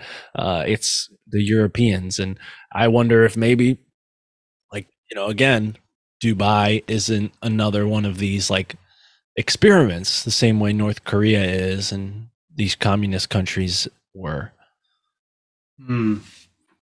So I've got a question around basically Germany in a sense. Me and Aaron discussed on the podcast, I think Aaron brought it up in one of our pods, that Hitler, when he was running Nazi Germany, or was it before, he had a woman from India working with him and teaching him some of the ways of ancient Hinduism. Do you know anything around that? Well, yeah, as a matter of fact, it's kind of it's an interesting story. So the English and most of the languages in the West are Indo-European in origin. So there's a sort of common ancestry between all of the ethnic groups that were born from Europe, India, and even parts of the Middle East. It's just one common sort of human group, right? A haplogroup or whatever they call it in anthropology. And the Germans knew this because that was around the same time this science was being developed. These things were being studied in Germany, where most of the universities, the big universities, were back then. And yeah, one thing that people don't really talk about with World War I is the German-India Hindu connection. Like Hindustan was fighting England. So was Germany. So Germany was like, hey, India, let's link up. I'm going to send you guns. You guys are going to keep Britain busy here while we're fighting them on the other battlefront, right? This is a war strategy. So they had tons of Germans going throughout India and vice versa. Even in America, you have the German agents and Hindu agents working together to smuggle weapons through Texas to the West Coast, so then they can sail them through the Pacific into the South Indian Sea. So there you go. I mean, there's the political reason, but yeah, there was a sort of metaphysical interest there as well, where clearly the Germans were mystified by the yogis and the different mystics that were very much a part of Hindu culture, and they found this sort of lineage, this common ancestry. So they thought, hey, why don't we synthesize a lot of this stuff? Hence the swastika, being flipped on the reverse and becoming, well, I guess before it was known as the swastika, it was reversed. They reversed it and turned it into this like power symbol, which it always has been. And it's, that kind of symbol, I think, is used in every culture around the world. I mean, it's not just Hindu culture, but around that time, theosophy was very popular. Theosophy was a sort of pseudo religion created by folks like Helena Blavatsky and others. And they were these occultists from that time period. And back then, religion had just sort of eased up a bit. So people were kind of free to explore spiritual practices that were once banned. And obviously in India, these kind of mystical arts had been practiced for hundreds of years contiguously. So all of these kind of blended together in this German view of themselves, this idea that we are like the Aryan man, the Aryan elite, the I think they called them Wundermen or something like that, like basically Superman. This is where the superhero idea comes from. Superheroes were invented around this same time. There were comic books back in those days, and they would have like cops fighting bad guys and stuff. But this kind of occult magical stuff mixed its way in. And it's interesting now, because now like a lot of the ideas that came out of this Nazi interest in Eastern mysticism, we would consider them like new age stuff, like Kundalini and meditation. Like all of this stuff was a part of that culture of like reconnecting with their ancient roots. The Germans believed that, in the very, very ancient past, they were the Aryans, and that they were, these like super beings that the gods actually created and then spread them throughout the world, from India to the Middle East to Europe. And, so it was sort of like this racially charged idea. It's definitely still present today. I mean, there's groups in the Ukraine who identify themselves as Nazis that are fighting the Russians. So, it's definitely not like a arcane belief system. It's still alive and well. And it's kind of fused into like the neo-pagan groups as well that are popular in Europe, where people realize, hey, I'm not so Christian, I actually have like pagan ancestry, so I want to learn about that kind of stuff instead of the Bible. I think it's all related to this kind of I forget the term that they use to describe the 1700s, but there's the Age of Enlightenment, but there's another term that they use.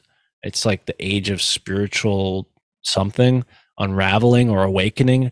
And it's because at this time, a lot of the very strict, rigid religions, organizations kind of eased up a bit, or through political or, worldly events, lost some of their power and influence, right? So now these smaller groups of subsects of Christianity and Judaism and whatnot are practicing what were once banned occult type practices out in public. The spiritualists, they were doing like these seances where people would come and sit down and hold hands, and the psychic would, pull in the consciousness of somebody's dead uncle, and then they would talk to that guy's dead uncle for the hour, right? I mean, this is the kind of thing that was going on in India too, with the swamis and the yogis, right? Who, some of them were very honest and spiritual. Others were just like tricksters. You know, they would do like sort of like carnival tricks to get people interested in, I don't know, signing up for something or giving them money, right? They would do like the thing where they climb up a rope and the rope is like just standing in the air, like, you know, only on the ground, or like the snake charming, right? That's like a stereotype. But all of that is a part of this culture explosion, this metaphysical explosion that happened prior to World War One, specifically in Germany, but not limited to Germany. And it developed this kind of really pervasive philosophy that Hitler used to his advantage, because for the 30, 40 years prior to Hitler kind of coming into power, the German people were all excited about this idea that, oh, we're the great Germans and we have this magical ability and we have this like ancient magical lineage. So it's essentially propaganda that they were all, you know, ingesting for multiple years before Hitler came along and just like put a spark to the dry kindling and said like, yes, you are great, be great, be great, you know, because World War One, they were all crippled. Their cities were bombed, destroyed, and here comes Hitler like, I'm going to make this great again, like make Germany great again, right? Where have we heard that phrase used before? So yeah, I think it's a very complicated subject.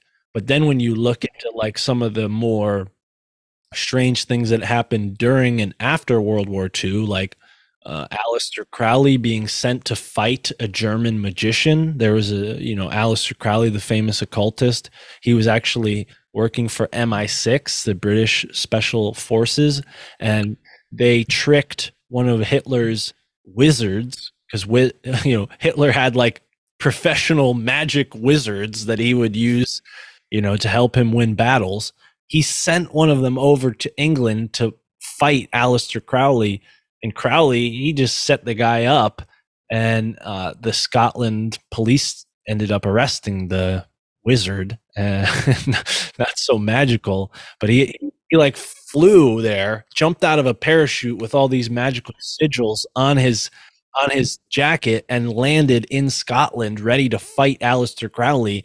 And he lands in some field, and sirens and cops, and they all just grab him and throw him in jail. So we know that this kind of thing, like, not only happened, but it was taken seriously. It was taken seriously by Hitler. Like this, as awful and evil as he was a very impactful military leader, dare I say. He definitely affected the world's events. Some people think that he was propped up by money influences, the kinds that were circling Skull and Bones. So it all gets connected, like Skull and Bones actually, the Yale University itself sent men, college-age men, to go fight in World War I, even though the United States was not participating at that time in World War I. The guys at Yale were so patriotic to the English cause that they, for fun, went over to Germany in planes and bombed people. I mean, could you imagine that? Like college students being like, yeah, hey, like, we're not soldiers, but we love this war so much, we're going to get into planes and go drop bombs on Iraq. Could you imagine if someone did that like today, or Afghanistan, right? If someone did that today, like, no way. These kids at school, they hate war. They're protesting war, even though the school they go to is getting money from these conflicts, right? So yeah, I mean, it's a whole flipped, inverted thing where you realize, like, whoa, what I thought was one way is actually another, and all these people who think that this is that way, it's actually the other way. And I think that's a big reason why this like entrainment on society is so effective, because it's this Hegelian sort of double think, where there's like they're always keeping people within these two choices. It's like this divisive strategy where if you give people two choices, they'll always team up against each other. You know, I don't know if that's an inevitability, logically speaking, but I think that that's what's playing out, and it's not Well, I organic. think we saw that sort of exacerbated during the pandemic Yeah. with the vaccine. Yeah. Oh, You've yeah. seen that divide. I don't think I've seen a divide this big in my life. Well, during the COVID period. Yeah, absolutely. And even now, like, people are still so just brainwashed that they refuse to see the truth of what just happened in the past, 2 or 3 years.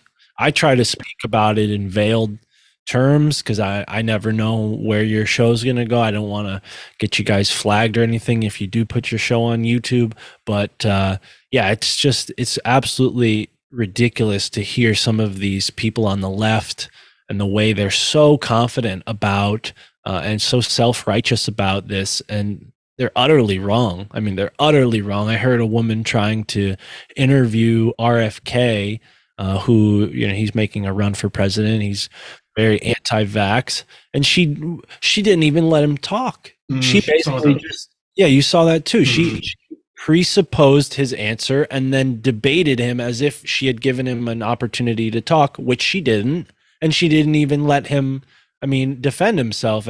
And the poor guy obviously has issues with his voice, his voice box. So you're just going to talk over a guy, not give him a chance to interrupt or speak. The worrying thing about an interview like that is a lot of left-leaning people, especially, will take that as a successful interview. Right. And that's the scary part is they look at that and they think, wow, that stupid old man, he couldn't win a debate against her. And it's like, debate? I mean, the poor guy just got yelled at for 10 minutes. He didn't even, his mic wasn't even on for half the time. They turned it off on him, it looked like, so yeah, I think when it comes to that divide, it is artificial. Because when I before I quit my job as a delivery guy to become a podcaster, in that in between period, like when I was getting my podcast off the ground, I was driving for Lyft, and 80% of the people that I picked up were like us. Even though I live in a place where it's, people vote Democrat and it's a pretty liberal area, most people were like, yeah, this is crazy. And I didn't wear a mask because I don't wear a mask. I'm not going to wear a mask. It's my car. Screw you, Lyft, and most people, when I told them like, hey, you don't have to wear a mask in my car, I'll just keep the windows open, they're like, oh, thank goodness. So that from the beginning of this whole thing reassured me a lot, because I realized that the people we see on TV fighting this stuff, the people we see like grouped up together with masks protesting anti-maskers, or the people who are like screaming and getting into fights at like a CVS because one person's not wearing a mask, like those are such small isolated events. And because we're in this age of information where anything can be recorded and broadcasted instantly, the media makes it seem like that's happening everywhere all the time, all at once, all around you. And it's just not. And it takes, maybe being a Lyft driver who's a little chatty to figure that out. I would just chat it up with the people in my car, and I realized like, oh, for the most part, we all kind of see the same thing. We're all just trying to get by. We're all humans with the same, 3 basic needs. We all want to have a relationship and find someone we love. It's really kind of beautifully simple when you look at it like that. And the media tries to complicate it so much. And like I said earlier, if we're going to head towards a more authentic person-to-person, peer-to-peer relationship with entertainment, I think that'll change too, because people will realize like, why was I being entertained? I have stuff to do in my life, like what's the point of sitting around being entertained when I could like find much more fulfillment from being engaged with my community, accomplishing a goal, doing something for my family. And I think that's how people actually live in maybe more connected parts of the world where maybe the modernity hasn't taken over so much, you know, places where people still work to put food on their table every day, you know, with their hands. I think life's still like that there, which is reassuring, you know. But you know, these groups like Skull and Bones, they've modernized the world. To bring it back to where we started, like it was Yale University that first distilled rock oil to make petroleum. If we didn't have petroleum, gasoline, the world would be a completely different place. Absolutely, completely. We might not have had World War One or two because they wouldn't have had the vehicles to fight each other. You know, they would have taken months to even get to each other. But because we're like rapidly getting closer and closer to one another, you know, things are gonna the chaos is gonna be turned up a bit, I think. But that doesn't mean that we're heading towards all chaos. I think it's just like it's like the double-edged sword, you know, everything has a sharp side and a dull side. You know, we're kind of getting the dull side that hacks inefficiently, you know, and I think in the future maybe it'll be more sharp and precise and things will work more efficiently, we can hope. Well, we're reading this book at the moment. I don't know if you've heard of it. It's called The Fourth Turning. And it's basically, it describes society and how it develops as a cycle. So, and at the moment, I think we're approaching what he calls the chaos and the crisis part of the cycle. And then after that, it's the awakening.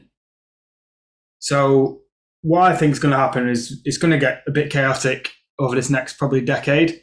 And then after that, we'll start awakening and then things will build up and be more positive going forward for then to happen again. And the last time it was chaos, it was World War II. Yeah. So it happens in 20-year stages. Okay. So every 80 years, you sort of have a new, it sort of resets then. Yeah, it falls in line with the average lifespan of a human. Wow. See, now, and the ancient people had ways of describing this concept, right? The Kali Yuga cycle describes the Iron Age, the Lead Age, the Silver Age, and then the Gold Age, and then it goes back to the Lead Age, you know, starts over again. I think the other cultures have other ways of describing it, but it's amazing how in the past, maybe what took 20 years now took 100 years. So maybe what used to be a 400-year cycle is now an 80-year cycle. And yeah, I wonder if that's connected at all. But I think I have heard of that fourth turning. I've also heard of a similar concept with generations, where every 4 generations you have like 4 different archetypes. So one generation will be like the classic kind of you know, protagonists, or not protagonists, pragmatists, right? Where the generation that follows the pragmatists will always be kind of more artsy or more creative, less worried about that pragmatism. And then the generation to that is reactive, and then the generation to that is proactive, and then it starts all over again with the pragmatism. Yeah, he talks about this in the book as well. Same theory. I think it's a Carl Jung theory, right? Right. Yeah. Carl Jung, most likely. One person that actually, it's funny, the guy who wrote my favorite book about Skull and Bones is also the same person that brought that concept up on my show, a gentleman named Chris Milligan. He co-wrote this book, but he put it together, which was the most important part, because there's a bunch of people who have written about Skull and Bones, but no book other than fleshing out Skull and Bones for the audio listeners covers nearly as much. And yeah, I tried to go in and corroborate everything in this book to the best of my abilities, and I haven't found anything that is inaccurate. You know, being here in New Haven, I have more access, you know, to like certain resources. Just being in the city itself, I could go to the library, I can go to, you know, a building and see on the side of the wall, oh, this was built in 1768. You know, like we have some buildings that are that old here, and it's kind of fascinating because, you know, it's not very old for where you guys live, but it's pretty old for where we live. And one of the big interests that got me to look into all this was the whole Tartaria theory, which I don't know how much weight you guys put into that, but kind of upset me a bit to find out people thinking like, oh yeah, 200 years ago it was a completely different civilization that was here, and the guys who came in and took it over, like that theory just didn't make a lot of sense to me. There was this big great reset in the 1800s. And if you haven't heard the theory, I'm not going to go and reiterate it because it's not really my cup of tea, but it essentially inspired me to like look at history and look at my local history, because I know the town that I'm in is at least 400 years old. There's records of people living, dying, having kids, living, dying. I mean, going back 400 years, you can prove that those people are there. You can even see where they're buried, and that's kind of been the most fascinating part, is like learning all this really unique stuff about where I was born. We usually take that for granted. Like, oh, who cares about where I live? I don't live in New York City, or I don't live in LA, or I don't live in London, like that's where all the action is, No, there's so much more stuff to be found, especially if you're interested in the alternative, it's right underneath your feet. You just gotta look for it. Do you know, with you being on the East Coast, have you spent much time on the West Coast? Never. I've never been past the Rocky Mountains. Do Nope. you think there's, using the pandemic as an example, because obviously you spoke to people on the East Coast when you were doing your driving, do you think there's quite a large divide in terms of coast to coast with their opinions on how things are run in America and globally? No, not really. California, there's so many people there that it's like it's its own country in a lot of ways. So like for as many people as there are in California that like are 100% chock full of nuts and drinking the Kool-Aid, there's just as many people who are like really, really pushing waking people up, because like especially in California, there's something about people from California. They're just different. They're unique. If you're born in California, there's something about it. I have some podcast friends out there, and we see eye to eye on a lot of things. It's interesting. The Oregon and Washington people I've spoken to from there, we're very different. No disrespect to anybody from Washington or Oregon, but like the East Coast of the United States has a very different personality and culture than the West Coast, and more so the Northwest. Like it's its own place. People Is Portland in Oregon? Is that right? Yeah, Portland. Yeah, Portland and Seattle. I mean, those are two big liberal nightmare cities. I have no plans in ever going there, honestly, unless I'm traveling by car, because there is some beautiful stuff like to see in those states. But yeah, as far as those cities go, the homeless is really bad. The drug situation is really bad, and you see that happening with these liberal cities, and you have to wonder what benefit, do these politicians gain from having cities that are full of homeless drug addicts. I think there is an actual benefit, as sick as that sounds. They're benefiting from having a city with all of these, I guess, it's funny because in America, people are commodified, so like if you're sick, you're worth more money than if you're healthy.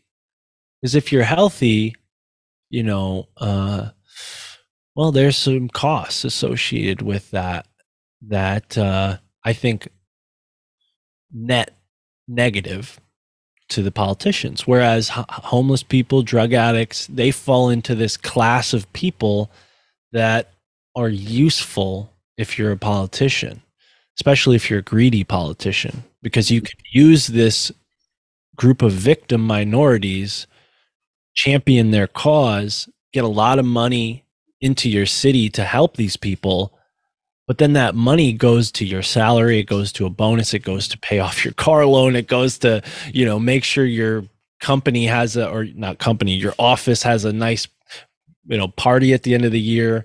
So there's a lot of corruption with these big cities, and they benefit from having, disrepair, because it's like, oh no, we need your help. We need your help. We can't do it. We can't do it. The city's falling apart. We can't do it. Meanwhile, the people in charge are living on the top floor of a 30-story building, taking a helicopter from here and there, going to sports games, going to the best concerts, taking a yacht out for a vacation. I mean, they're living off of the city. They're benefiting from the city being the way it is, but they're not living in the city the same way a blue collar guy is, who drives a garbage truck and has 4 kids to feed and lives in a really crappy neighborhood and constantly has to worry about his car being broken into, because there's guys who will go and rip your carburetor out and sell it for $50 to get a heroin fix. I mean, that's the reality in a lot of these cities. And it doesn't matter if you're in New York City or Atlanta or Los Angeles, Portland, Seattle. There's corrupt politicians. They just have a different culture. It's slightly different, but it's all the same dynamic. So to answer your question, is there much of a difference between like the West Coast and the East Coast? In a lot of ways, yeah. But as far as like the issues go and the problems, no, we all have the same problems. Like Portland, Maine is a lot nicer than Portland, Oregon, and that's only because there's less people there. I mean, as far as like drug addicts go per capita, I think they probably have about the same. It's just there's a lot less people in Maine because it's freaking cold in the winter, and you're not going to make it if you're homeless in the winter in Maine, but you could in Oregon if you have a fire. So yeah, and not to bum you guys out, but that's the bleak reality of the US is shiny. Well, I saw this video on YouTube of, I think it's a street in Philadelphia. Oh yeah, This guy was just driving down and recording, and I was shocked. I didn't expect the image that we get of America in the UK is not what I saw on that YouTube video. Yeah, and I like Philadelphia. I've been there a couple times in the past few years. I've never been to Kensington, which is where that person's filming, because that neighborhood is chaos. It's only drug addicts, homeless people, and gang members. That's the only people that live there. I mean, I feel bad for any families that do have to live there because they're living through shit. I mean, even the people who live on the outskirts of that have to deal with that. And there are some parts of Philadelphia that are so beautiful. It's like, wow, what a wonderful city. I'd love to live here. But only 20 minutes away, there's like an open air drug chaos, like it's just chaos over there. So yeah, it's definitely, I mean, I'm sure there are places all over the world in every country where you can like kind of pull up the rug and be like, look at this, look at what this country's hiding, I think America just kind of it's definitely funny because like I don't know if you guys heard this, but like there were news reports saying like, oh, don't travel to the US this time of year. Race riots and political upheaval is a likely occurrence at this time of year in the United States. And I was thinking to myself like, that's a reason not to come to the United States now? Like, is that how the rest of the world sees us? Like, we're just constantly fighting and protesting each other? And it's really not like that. It's just these specific areas, specifically in cities, where people are, again, used for political agendas, for corrupt politicians. I mean, the whole protester situation, it was manufactured.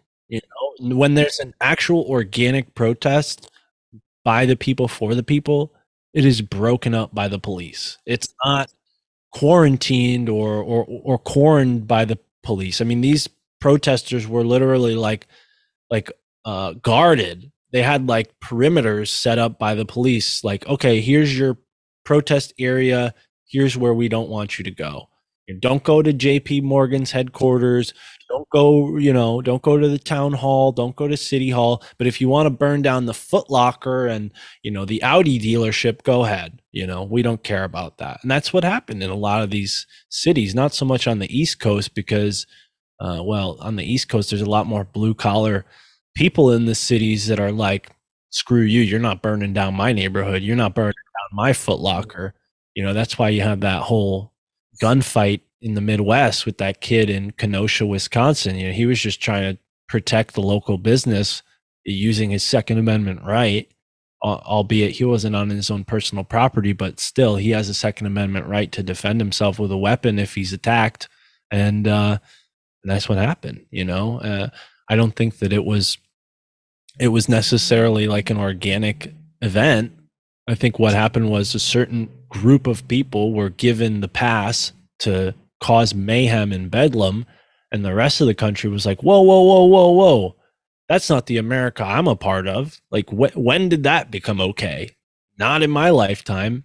And enough people had the balls to be like, you're not going to do that in my town. And I'm grateful that people in Connecticut, where I live, have some sense of self-respect and didn't burn down any cities here. I mean, there were one or two places that got a little roughed up, but on the East Coast, really, outside of New York City and maybe Philadelphia, maybe Washington, D.C., no, none of that shit.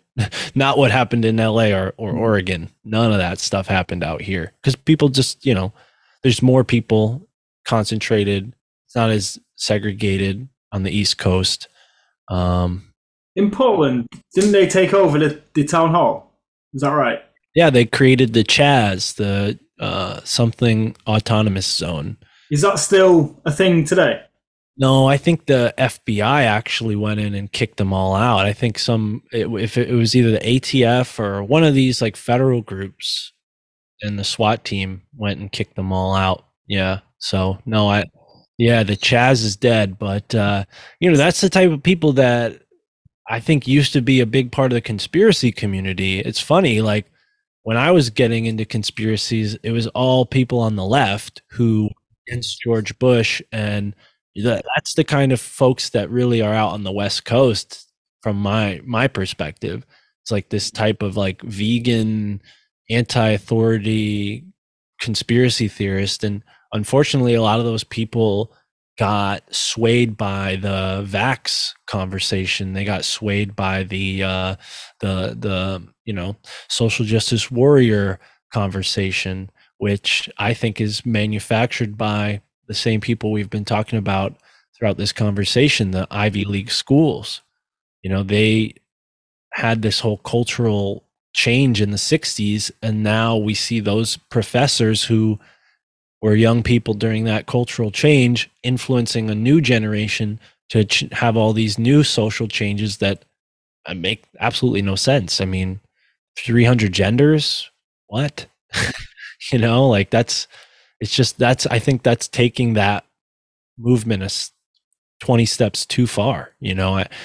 What happened in the 60s was supposed to happen. We were supposed to live in an equal society where everybody, regardless of, ethnic or racial background, has the same privileges and opportunities. Obviously, why aren't we there yet now? I mean, it's still not equal. And these professors, they want to, say, oh yeah, look how good we did making an equal country. Now, give us your children. We're going to re-educate them the way we see fit. I mean, it's the same thing that they were fighting against, just a different iteration. Yeah. So I think because they've pushed it so far, it turns level-headed people against the whole agenda because it's going way too far. Whereas in the 60s, it was just made sense. It was common sense. Whereas now, like, it's just gone too far, like nonsensical. Well, they use drugs in the 60s to take it too far, and you see where that's led us, right? So the hippies were like, no, man, we're not going to play by society's rules. We're going to start our own communities. We're going to start our own governments in our own areas. And then the federal groups like the CIA infiltrated that with drugs, and then it became, we're going to do whatever drugs we want whenever we want, man, and fuck you if you try to stop us. And then what happened? Now we live in a society full of drug addicts, right? I mean, street drugs are killing people. They're not like they were in the 60s where people could get some pot and maybe some acid on the street and have a great day. No, now it's like, hey, you want a new like way to ruin your life and, basically spend all your money on something that's self-destructive. Like that's what drugs became. And then on the legal side, it's the same thing. It's dependency and self-destruction, just in a slower form. It takes longer. But by the time you're in your 70s or 80s and you have dementia, you wonder why. Well, maybe you shouldn't have listened to your doctor who gave you all these fucking foreign weird chemicals. I mean, all the weird things that were in food back then too, like in the cans and the Monsanto and the DEET that was being sprayed on all the crops. So tons of things that made people sick and whatnot. But there's still so many ingredients in America that are legal, but illegal over here. Oh yeah. Well, that's one of the great like, I think, illuminators for when I was younger and I was trying to figure out this health stuff. I was like, whoa, in Europe, they don't do fluoride in the water. Why are we doing that here? They say, oh, it's for your teeth. You're going to have terrible teeth if you don't use fluoride. It doesn't seem to be bothering anybody else in the world. That's what one of the benefits of the information age is now they can't keep that kind of stuff away from us. In the 60s and 70s, I mean, who the fuck knew what other countries were doing unless you went there and found out? Right now I can look it up and see, oh yeah, MSG is banned in this country. Why? Well, because it's probably bad for you, but it's not banned in all these other countries. Maybe it's actually good for me, right? I think this is the kind of thing that people need to start to wrap their head around. And I don't know how much things have changed since the EU got involved with Europe, but I'm pretty sure Europe is pretty forward when it comes to like organic foods and not using genetically modified ingredients. And you guys are oodles ahead of us in education, and the countries that do kind of follow that lead are again ahead in education. Meanwhile, America is experimenting all these crazy, genetic modified foods and all these crazy ingredients, and look at where the average person's intelligence is going. It's going down the drain. So I don't think there's a coincidence there. I think it's all connected for sure. And like we were saying with the hippies and the drugs, that was a step too far for the hippies, and it threw that off and made people kind of question that whole thing. Same thing's happening, to your point, Aaron, with this social justice warrior woke movement, where they're going 20 steps too far. And I think the reaction from the average person, unfortunately, is going to be maybe 2 steps backward. And that's exactly the opposite of what these progressives want, but it's what they're going to get, because they're not really being, they're not being authentic. They're just being kind of manipulated by these people who are aware of the fourth turning, aware of the generational differences, aware of the yuga cycle, and trying to be ahead of that. These puppeteers, these, monarchs who have shifted to become plutocrats and then shifted to become like these shadowy, capitalists behind these big, huge groups, Bilderbergs, WEF, and all that. They see 20 steps ahead and want us to be thinking 20 days ahead. They only want us thinking 20 days ahead, while they're thinking 20 years ahead, 20 decades ahead, right? So that's what we're up against. And, I think the faster we can point out how they've done this and how they've gotten to this point, the quicker it'll all come crashing down. And So to anyone listening, I say look in your own backyard, because it's a lot more effective and efficient to do it that way, to start with what's closest to you and to start with what you know. And I think that the sooner people start to look around their own city, their own town, sooner they'll see that there's corruption, there's things that don't add up, there's things being swept under the rug, and our world can't be fixed unless we all clean up our own backyard, because it's one giant mess, and it's like a compound mess. So we can't fix the whole mess. We have to clean up the little messes one by one, right? And since there's billions of us, it's actually pretty easy. We all just have to focus on what's in front of us instead of worrying about that damn trans swimmer who got all the records, or this stupid billionaire who's taking land from poor Canadians, or whatever whatever the case may be. This is what we have to do, is be very community oriented, because I think that's how they're trying to control us, is by putting us in this big global pool. I feel like that's such a good message. Clean up your own backyard, because you've got so much more influence in where you live than you would on a global scale. And I feel like this for Cam, on Alternative, we focus on the global events and everything that's going on in the world, but we never actually look at what's going on at home.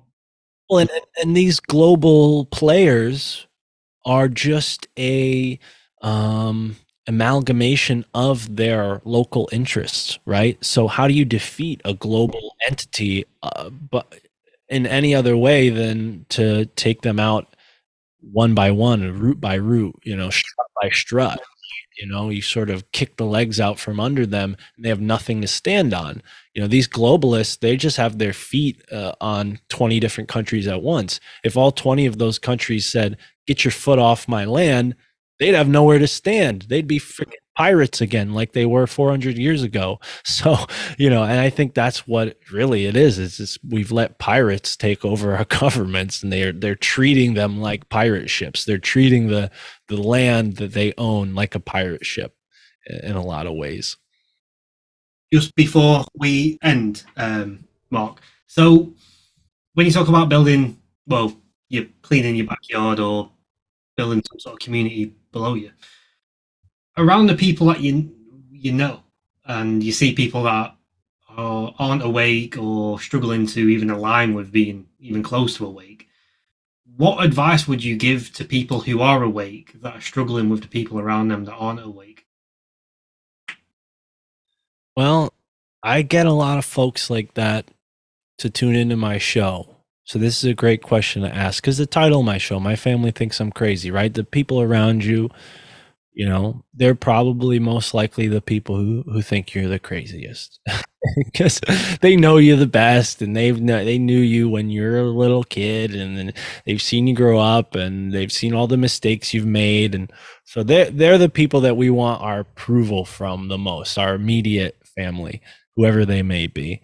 And I'd say just let them figure it out on their own. As much as you're going to learn something and want to immediately turn around and be like, "Mom, check this out," or "Bro, check this out," whoever it is, the people who are closest to you, they're always going to be the most resistant in a lot of ways. And this Taoist monk that I had on my show, he's a really cool guy. I interviewed him for episode 26. His name's David Way. And he said, all the things I've learned being a Taoist monk, he said, I've never tried to teach any of this to anyone in my family, because if I'm doing what I'm supposed to be doing, then they'll follow my lead. He said, and this is speaking to the men in the audience specifically, but he was saying, as a man of the house, I'm setting the pace. So I let them do their own thing, and they follow the lead as they see fit. And just the way he had this kind of unattached confidence about his influence on other people really inspired me, because the more you try to micromanage people, and I do this all the time. It's one of my biggest flaws. Is it's why my show's called "My Family Thinks I'm Crazy," because I hear maybe my mom say something about, oh, my hip hurts, and then I say, well, how often do you walk without shoes on? And she's like, well, I always walk with my shoes on. And I'm like, well, maybe that's why your hips are. And there are other reasons why she's having hip problems. But I'm always trying to give people like advice like that. Like, because to me, it's simple. Like, we've created all of these issues in human society. And now we're dealing with a lot of the like side effects of these issues. And we take for granted like the progress that we achieved as like all beneficial, when really a lot of it's detrimental. Like wearing shoes, sure, it's going to protect the skin on your feet, but in the long run it may actually screw up your skeletal health. It could screw up your muscular health. It could screw up your tendons and your knees. So as much as I appreciate my pair of shoes, I try to walk barefoot around my house all the time. And if I need to go out to my car, I'll try to walk barefoot, even though the driveway is uncomfortable. And like, as much as possible, when I was younger, I used to hike barefoot, believe it or not. It's a little more difficult to get into. You got to get used to it, but that's one of the things that I think definitely helped my posture. It helped my physical well-being in many ways. I'm a martial artist, so that's part of where I kind of experimented with a lot of this stuff. Because when I first started martial arts, I was like, stiff and rigid, and I felt like I needed to limber up and become more flexible. And so, yeah, the advice to really answer your question, just focus on yourself and lead by example. And, if somebody asks, give them the best you can. But if they don't ask, the best you can do is just subtly encourage, because as soon as you try to like shout at somebody about something, or, overpower someone else's ability to decide for themselves, they're just going to be skeptical or doubtful of whatever you're trying to present to them, because they're going to think, well, if this is so simple to you, how come I couldn't have come up with it myself? And actually, maybe it's this way instead, dummy. I think naturally people have that instinct to be like, no, I'll figure it out for myself. It's a bit of a defense mechanism, right? Right. Don't put people on the defense. Yeah, I think the best way is to lead by example, for sure. All right. This has been amazing. This episode's been amazing. Thank you. Yeah, it's been great. Thank you. It's been great talking to you both. I feel very comfortable. The ideas are flowing. I like your show. And anytime you'd like to have me back on, please. Yeah, 100%. Yeah, 100%. Yeah. Cool. All right. Thanks for listening, guys. All right. Cheers, guys.